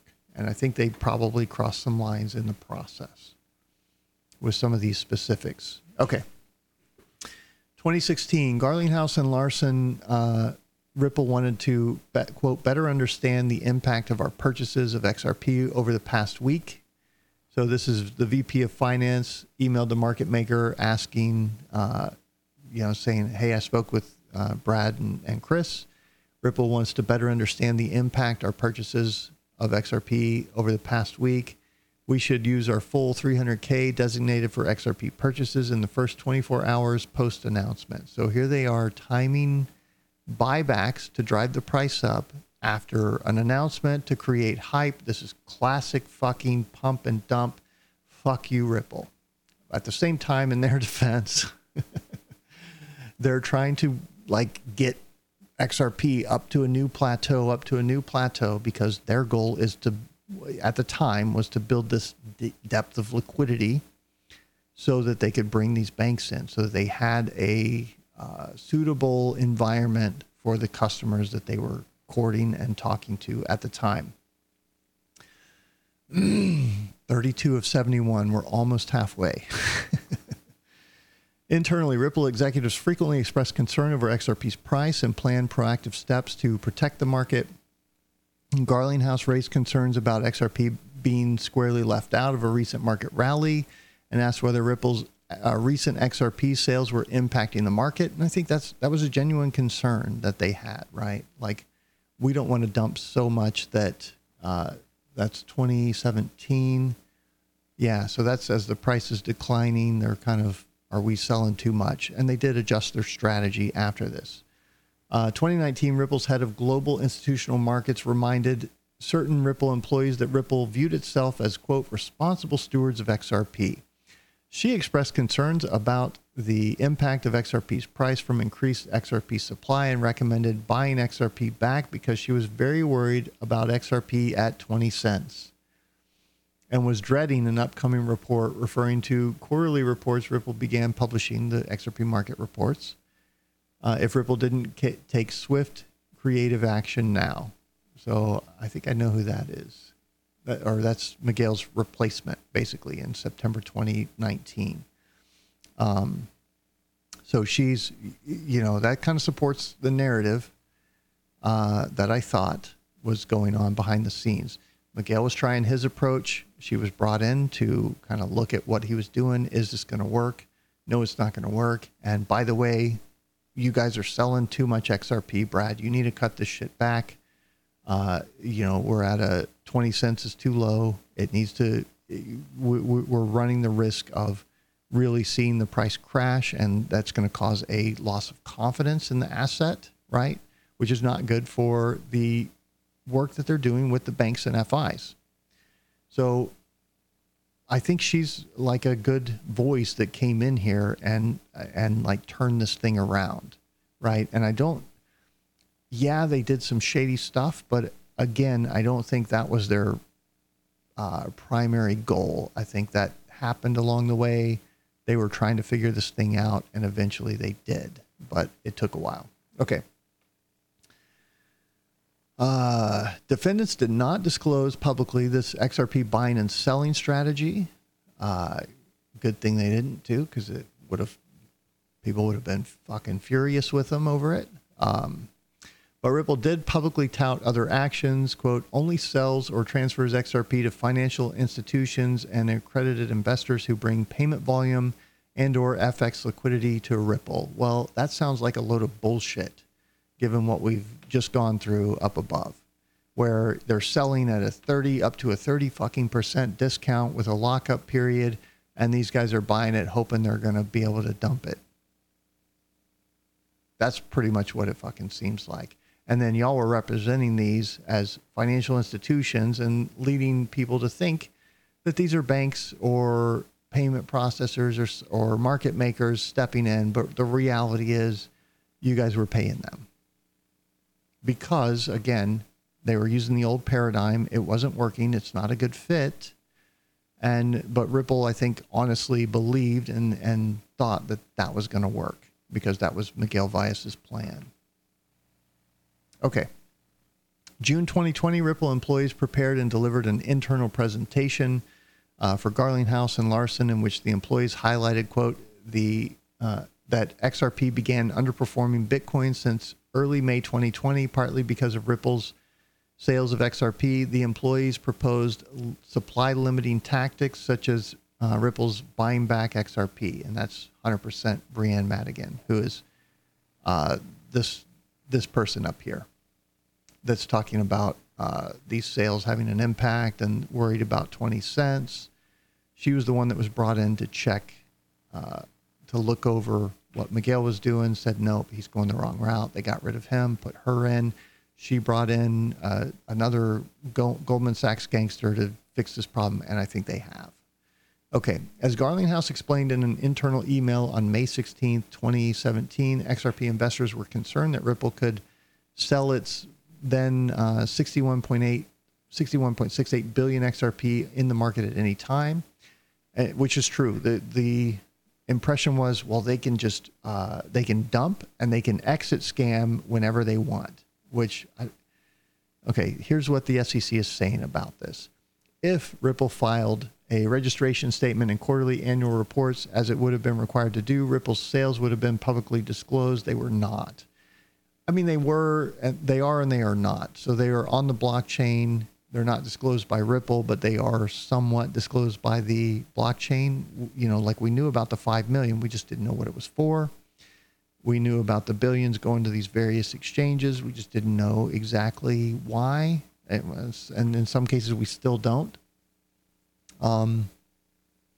So, yeah, I mean, I kind of agree and disagree with that statement from the SEC. Both Larsen and Garlinghouse were instrumental to the formation of the XRP escrow by developing and ultimately approving the idea. In other words, by announcing the XRP escrow, defendants sought to encourage investors to buy and sell XRP without fear that Ripple could cause the price to crash. No, they sought to dispel the FUD that was going around that was affecting them, trying to talk to banks about their product and about their service when they go into Google and type in a search and Ripple is a scam pops up as the suggested search results, right? Because of this kind of stuff. So they came up with a way to neutralize that and say, okay, we'll lock it up, cryptographically lock it to where we only have $1 billion a month. And then we'll take some, we'll use it, and we'll put the rest back. And that's exactly what they've done. As though the XRP market was a functional market subject to ordinary supply and demand independent of the issuer, which they're saying, no, Ripple was in control of this whole thing. And I mean, to some extent they were, but I don't think that's a fair statement either. In doing so, defendants reminded investors of a fact they already knew, that Ripple was committed to undertaking the efforts to increase XRP trading volume while supporting XRP's price, which is true. And they were doing that for their stated purpose of building liquidity in these markets so that their customers could come in and use it, right? Howie's decision, definition of whether an instrument is an investment contract and therefore a security is flexible rather than a static principle, one that is capable of adapting to meet the countless and variable schemes devised by those who seek to use the money of others on the promise of profit. So, you know, by that definition, I think that's what Ripple's done.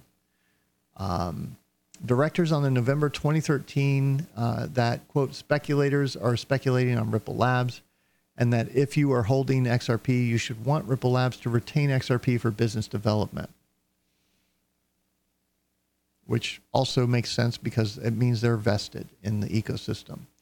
Ripple acknowledged that not only that XRP holders were speculating on Ripple's ability to deploy XRP to develop its businesses, but also that Ripple's interests align with other XRP holders' interests, which they do.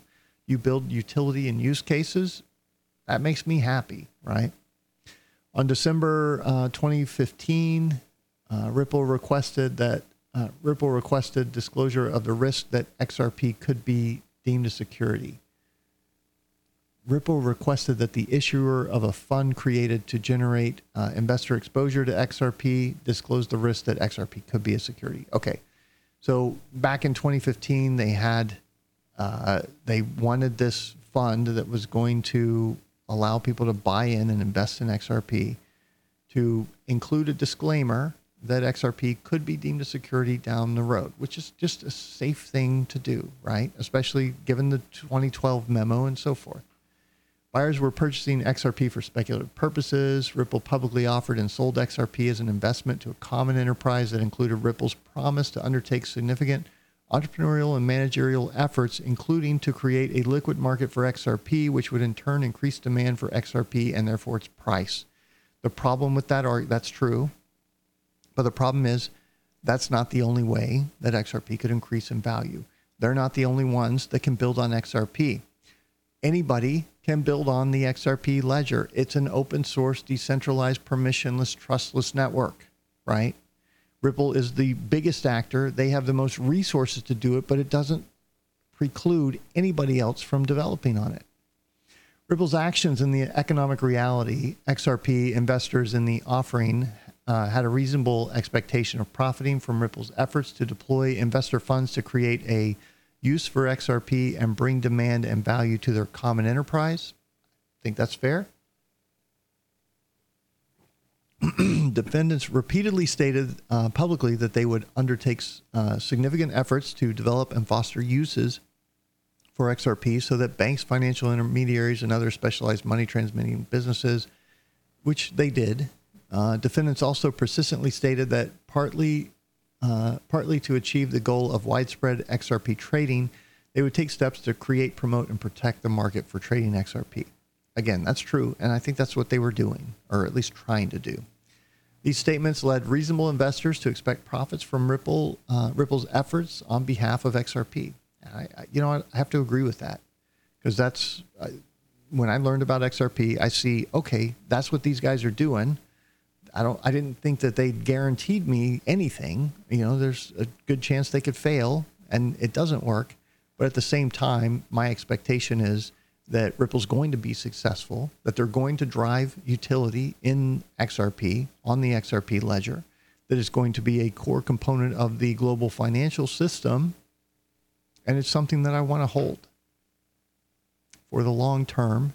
And now I've got Flare to go along with that, which actually has even more utility and adds all kinds of new use cases with smart contracts and being able to process basic business logic on chain. And it's an asset that you use, right? And you earn a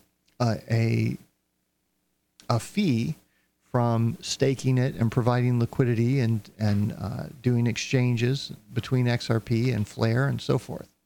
So, that's happened. They've been delivering on that promise, whether the SEC wants to acknowledge it or not. The Ripple network still is in its infancy and relatively unknown, but predicted increased speculative interest, which may have significant impacts on price. If the Ripple network became more well-known or used, in which case Ripple concluded that it expected the demand for XRP to be considerable. Ripple held itself out to the key party who would make these efforts with respect to XRP. Okay. Now, back to David Schwartz, June 2016. He explained in the XRP chat in response to the question, if Ripple failed, XRP died, that he didn't think it's likely that XRP would succeed without us, though it's possible. And again, back in 2016, I think that's probably a fair assessment. I think David is being honest. I think he's an honest guy. I think he's a very thoughtful, very particular and specific guy, and you really have to pay attention to what he's saying. And I think that's true. Nowadays, I think that's far less true than it was in 2016, because that's the way it goes. If you develop something and you push it out, it's going to be completely centralized with you at some point until you start to grow the ecosystem, which is what Ripple set out to do and did. Okay, but he continued, while there are significant technical obstacles to using XRP as a bridge or vehicle currency, our XRP strategy is based on promoting it as a bridging currency to the banks and so forth through various strategies, including paying traders as an incentive, which he's talking about their market development program. I don't really see a problem with that either. 2017, Schwartz represented in the XRP chat that Ripple was heavily focused on building up an awesome payments infrastructure. Several strategies. Yep, they did. And they still do. We'll work to get XRP adopted for the purpose, new intermediary asset. Why would that be expected to create demand for XRP? And he's just kind of pointing out, it's just obvious. He's not telling people, hey, we're going to drive the price up of XRP. He's saying, if these things happen, and and that's what we're working towards, then, could that create demand for XRP? And then what would that do? And, I don't have any problems with that either. This recognition has translated into significant improvements in both the liquidity, trading volume, and price of XRP. We saw nearly $6 billion in trading volume in May alone. I don't know why I highlighted that, but okay. 2017 public interview, Garlinghouse explained, quote, priority one is definitely around volume. Priority two, I would say, is XRP liquidity.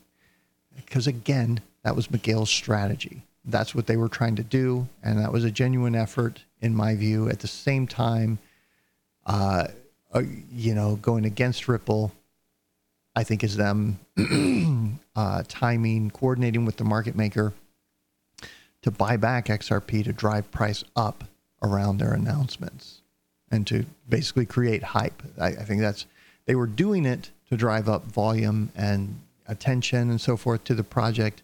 But I think the way they went about it was they were in error and shouldn't have done that. Okay. Schwartz, Ripple can justify spending okay. So here's another one where they're trying to crucify him and he's just stating something. This is fucking math, people. Okay. So 2017, David Schwartz says in this chat on Reddit, Ripple can justify spending $100 million on something if it would be expected to increase the long-term price of XRP by a penny. Which, you know what? If they're holding 500 billion, increasing the price by a penny is $500 million. So yeah, that's just math. That's logic. Okay.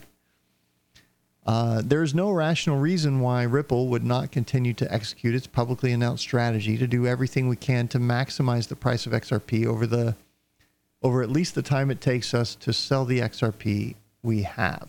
Ooh, that's not the best ending there, David.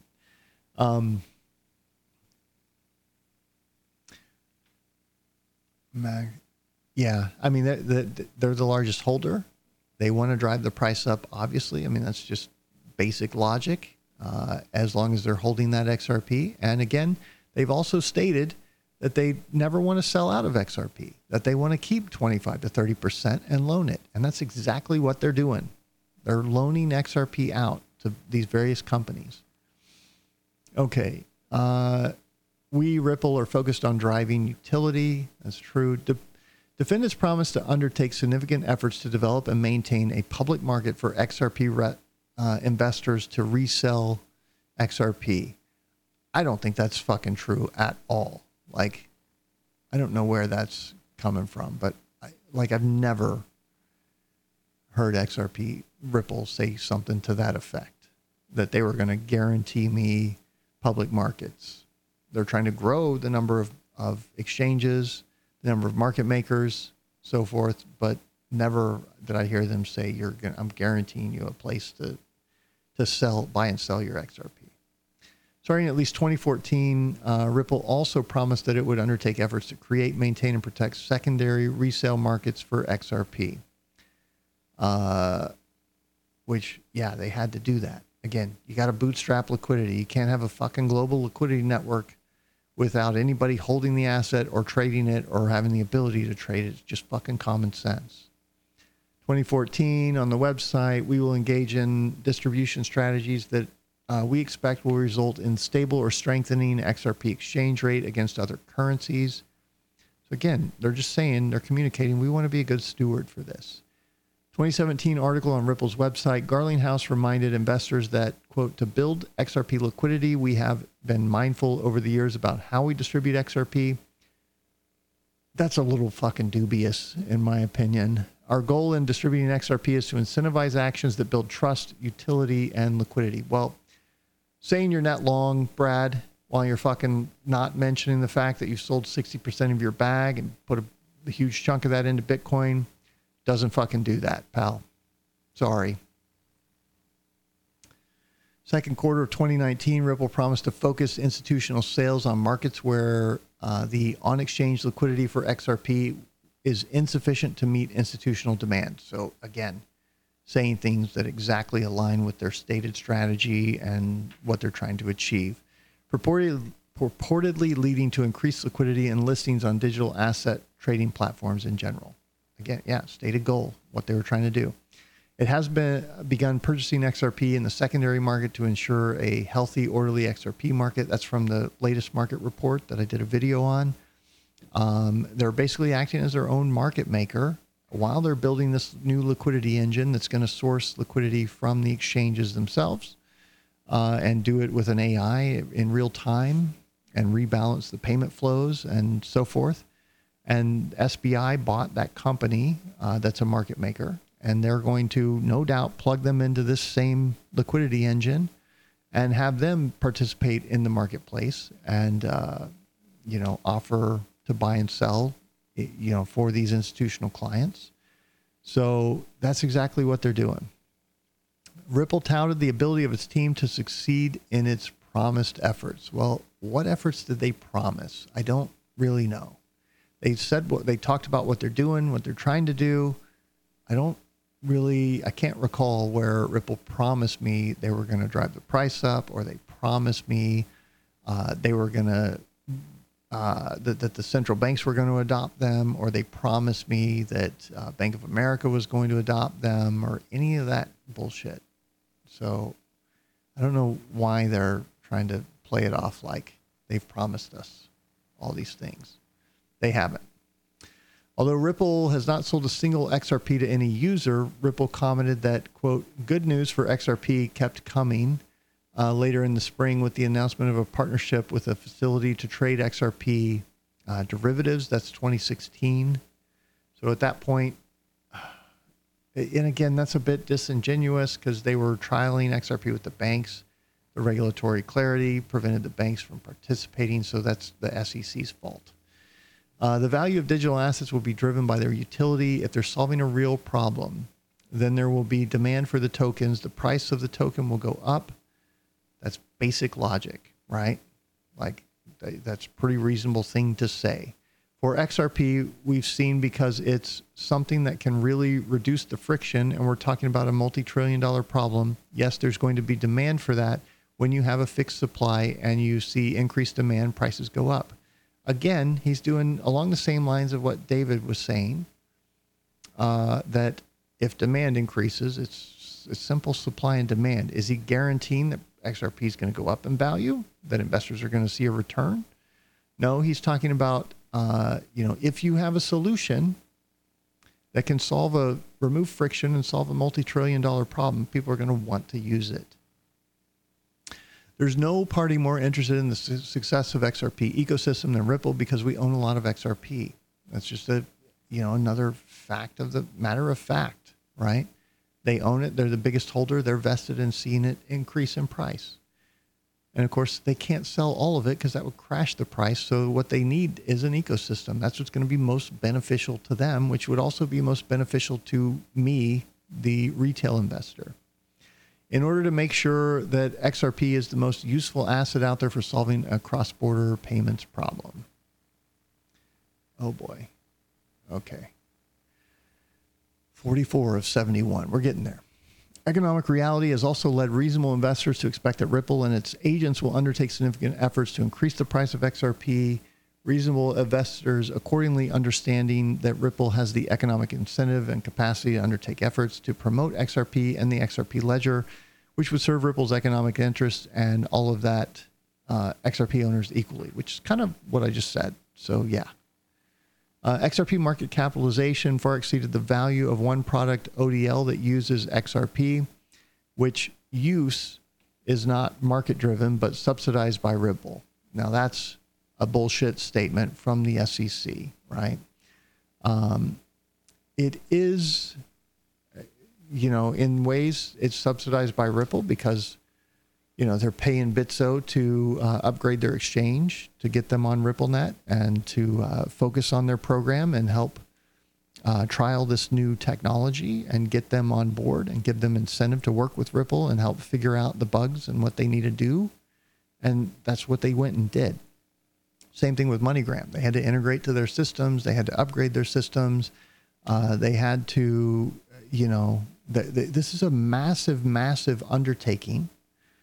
And the reason these companies are willing to participate is because they see the change, the paradigm shift that it is over the existing system. And those problems are real, and those problems are solved by Ripple and XRP. And I don't know why the SEC is trying to claim otherwise here, because it's really disingenuous of them. XRP investors are betting that Ripple may yet solve Garlinghouse's $1 trillion problem. and they will profit as a result. Absolutely. 100%. That's what I'm betting on. And that it's a superior digital asset that has all of these other use cases, thanks to RippleX coming in and funding all these various initiatives and being willing to try different things and see what's going to work. Some of them failed. Some of them, I think, are going to be wildly successful. In contrast to Ripple, investors in XRP cannot take most or any of the steps that Ripple has taken to grow the XRP ecosystem and increase demand for XRP. Most, if not all, XRP investors simply lack the technical expertise and the resources to do so. Well, guess what? It's an open fucking network. Anybody can come in and build on it. And, you don't have to have massive resources to write code. There's kids, proving that every week, right? So I think that's just a failed argument right there. XRP investors are not in any position to, for example, undertake various complex, expensive, all-encompassing strategies about when or how to sell XRP into the markets, protect XRP's price, volume, and liquidity, as Ripple has done in a purported attempt to foster adoption of XRP. Well, that's adoption for their specific use case, which requires those things because of the high volume, the high transaction amounts. If you have a micropayments, set up or something else that may not require that, you don't have to engage in all that stuff. So that's just what's required for ODL. That's what that note's about. So they're, again, just trying to paint this picture that is completely false here. Nor are XRP investors in any position to increase significantly demand or value for XRP by developing a use for the token through entrepreneurial efforts, at least not without Ripple's support. In other words, not only are Ripple's touted efforts with respect to XRP significant, they are essential to the success or failure of the enterprise. And I would say, no, that's not a valid statement either. They are significant. They're doing lots of things, but as far as the XRP ledger, it could potentially survive without XRP. It would depend, right? Okay, XRP do not exercise any control or authority over how offering proceeds have or will be spent because certain Ripple executives publicize they hold it as an investment. It is reasonable for a holder of XRP to expect these individuals to undertake efforts to increase the value and price of XRP. I think that's a fair argument on their behalf, and I think that's a fair argument, and that's an expectation that a lot of people have. Common enterprise, again, because XRP is fungible and fortunes of XRP purchasers were and are tied to one another and each depend on the success of Ripple's XRP strategy. Ripple's success or failure in propelling trading of XRP drives demand for XRP. See, they're not trying to propel trading. They're trying to solve a problem for banks and FIs that can optionally use XRP. And when it uses XRP, it's faster, it's cheaper, it's better, right?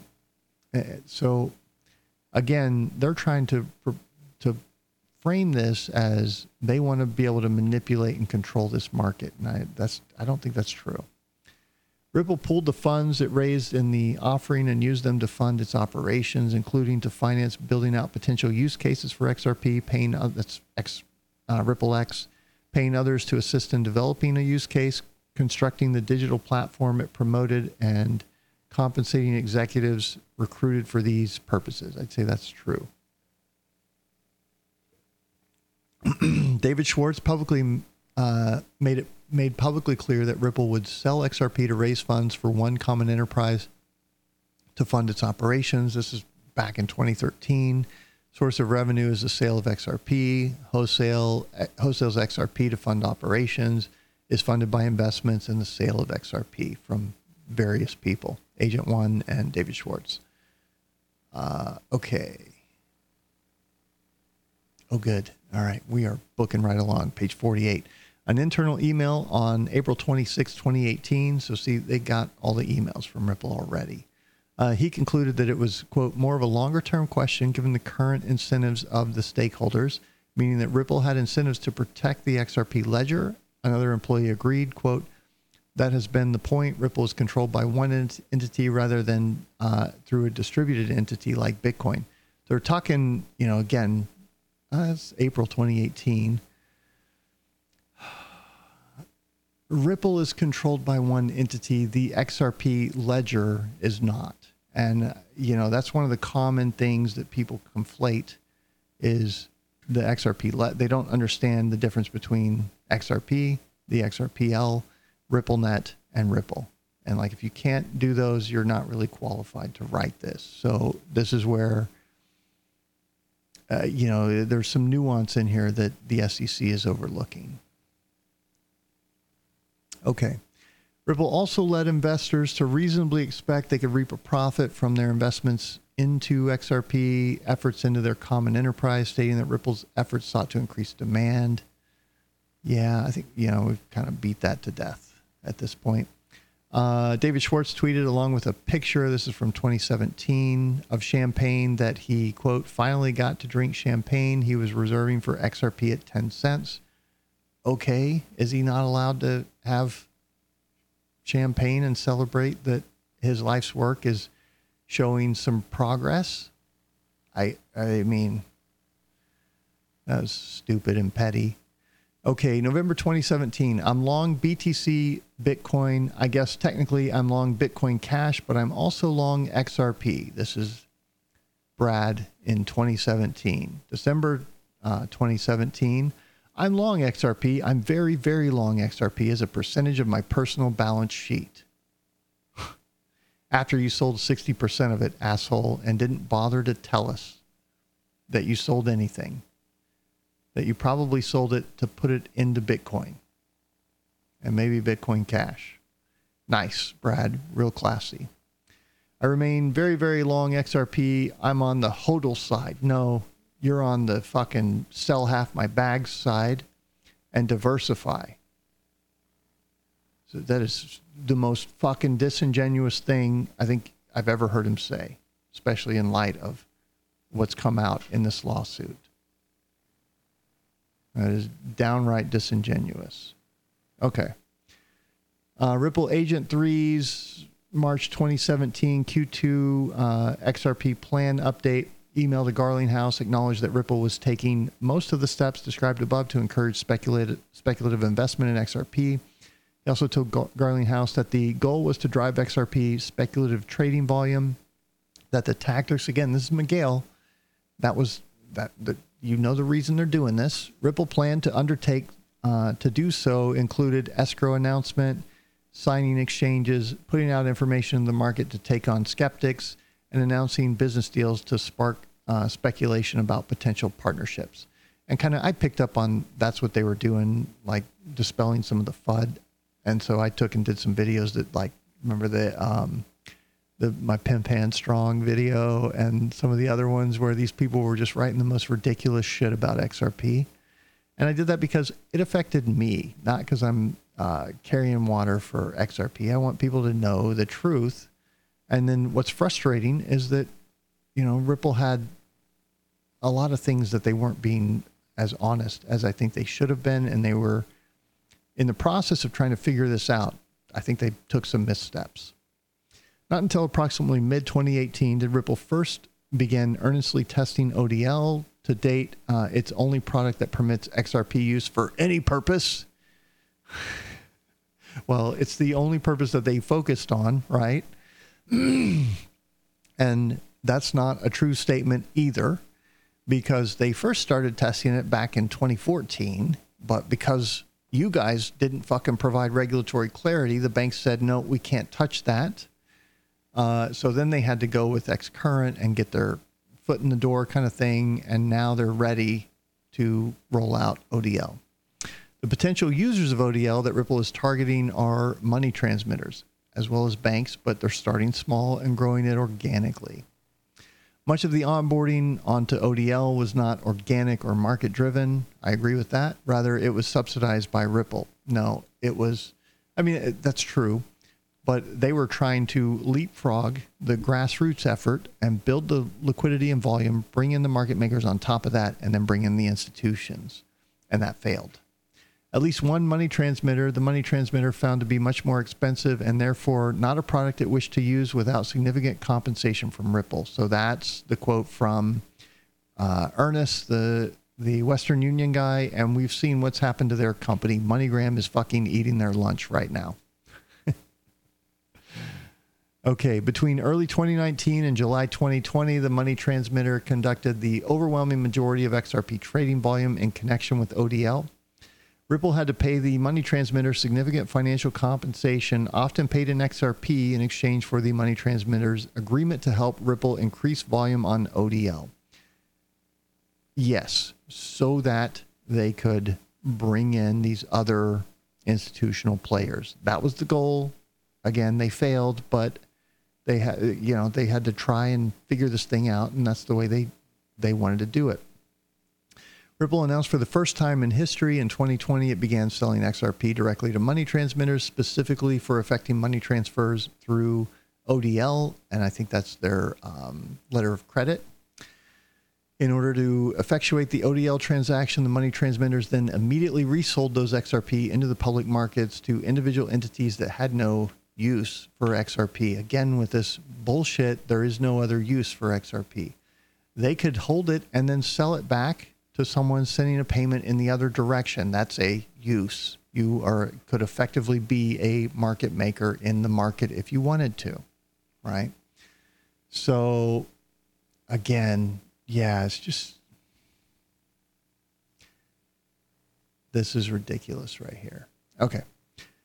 Throughout the offering, defendants did not restrict sales of XRP to purchasers who actually use XRP as a medium to execute cross-border transactions. Well, if you only sell it to the fucking banks that are going to execute cross-border transactions, then who buys it? You don't have an answer for that, SEC, because your premise is fucking wrong, okay? I, as a retail holder, can participate in ODL by offering my XRP up for sale at a certain price point. And if somebody wants to come in and use it to facilitate a transaction, they can do that. I can participate by buying XRP at a set price. And if they want to come in and sell me XRP, I can do that, and that will facilitate an ODL transaction. That's how the system works. And that's what their argument is really deficient here. They're failing to acknowledge that there is use for retail holders, okay? And that's before we get into, well, crypto has utility on its own, and XRP is a crypto. But retail investors can participate in this. They're acting like it's excluded, and we're just being dumped on while being fed this narrative, and that's not the case. Ripple has at times suggested that XRP are not securities, but instead exempt from the Securities Act altogether as currencies. That goes back to their CFTC settlement. XRP is not currency under the federal securities law. So here's the SEC showing we don't give a fuck what the others do. We're gonna provide conflicting guidance to you, industry, because we don't give a fuck about you. We care about ourselves, and we're not here to actually do our job. We're here to tell you what to do. XRP is not a currency. XRP has not been designed as a legal tender in any jurisdiction. Okay.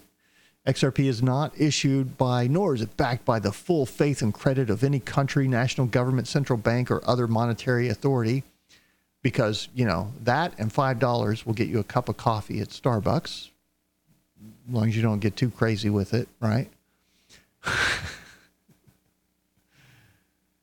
God, these fucking politicians and bureaucrats, they're disgusting. A native currency that operates, for example, on Ripple's decentralized network or blockchain technology is a specialized instrument for a particular computer network, not legal tender. Okay. Yeah, they're saying it's a currency, not that it's legal tender. All right. So 2 years later in a press conference, 2018, Garlinghouse stated, I almost never use the expression cryptocurrency. And the reason is today, these aren't currencies. I can go to Starbucks and buy a coffee with Bitcoin. I can't buy coffee with XRP, which you can't really buy coffee with Bitcoin. Or yeah, I guess that's what he's saying. Currencies traditionally are something you can use to transact efficiently and broadly. Very few people, even in the crypto community, have used the, Bitcoin or XRP to buy something. What he calls them are digital assets, and that's a fair statement. It doesn't mean that they don't have the properties of a currency or a convertible digital currency. I can do things with XRP that I can't do with physical dollars, right? So they have properties that extend the capabilities of fiat, that go beyond the capabilities of fiat. I can conduct peer-to-peer. I don't have to have a third-party intermediary. I don't have to have permission. I don't have to jump through your government hoops that you put up for KYC AML. So, again, that's like a pretty disingenuous thing that they're trying to say here, I think. Let me see what was up here. So Schwartz is saying, we do not plan to encourage use of XRP as an alternative to Bitcoin or as a direct payment method at this time. So that's saying we're not expecting to use this as retail, but as a wholesale currency, which is very consistent with what they've messaged, right? I don't think the use case is a consumer use case today because, that's not what they're going for. It won't scale to that for billions of people. In first world countries like the United States, I don't see the consumer use for crypto anytime soon or even for 95% of global GDP.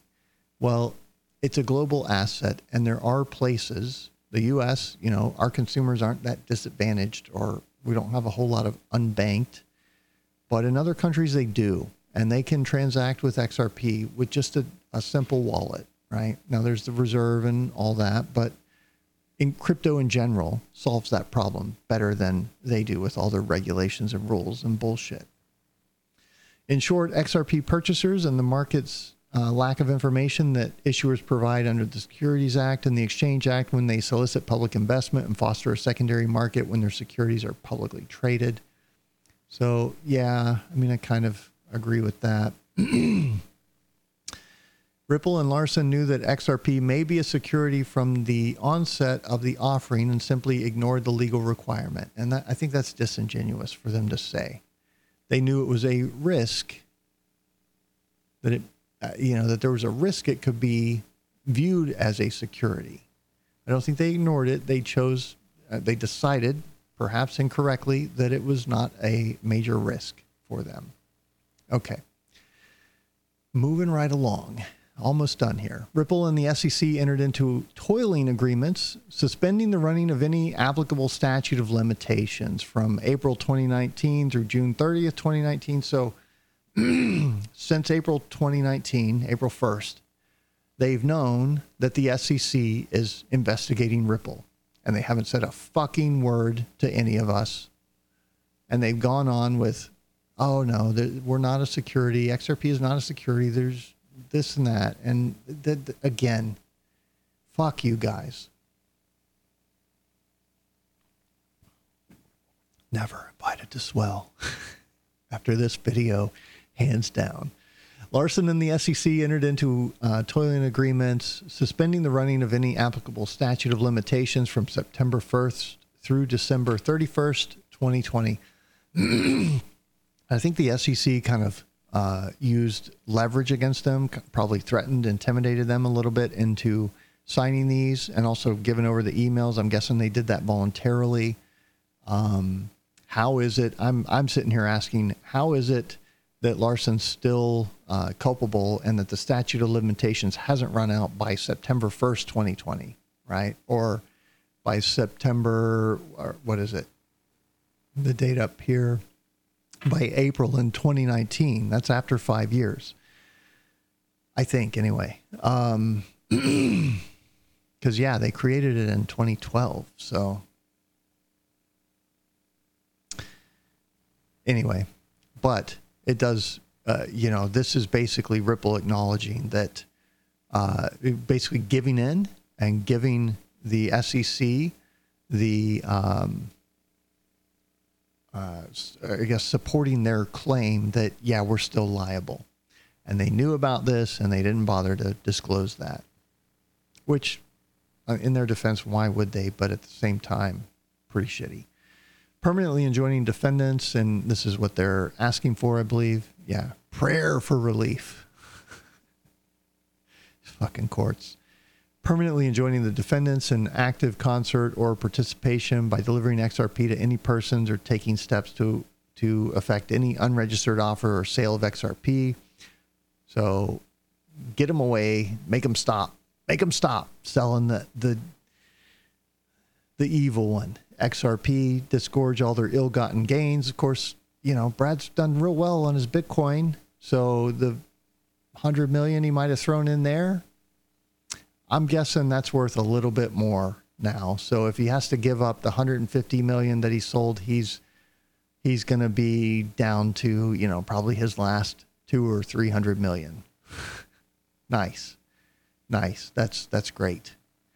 Prohibiting defendants from participating in any offering of digital asset securities, ordering defendants to pay civil money penalties, granting any other further relief this court may deem just and proper for the benefit of XRP investors.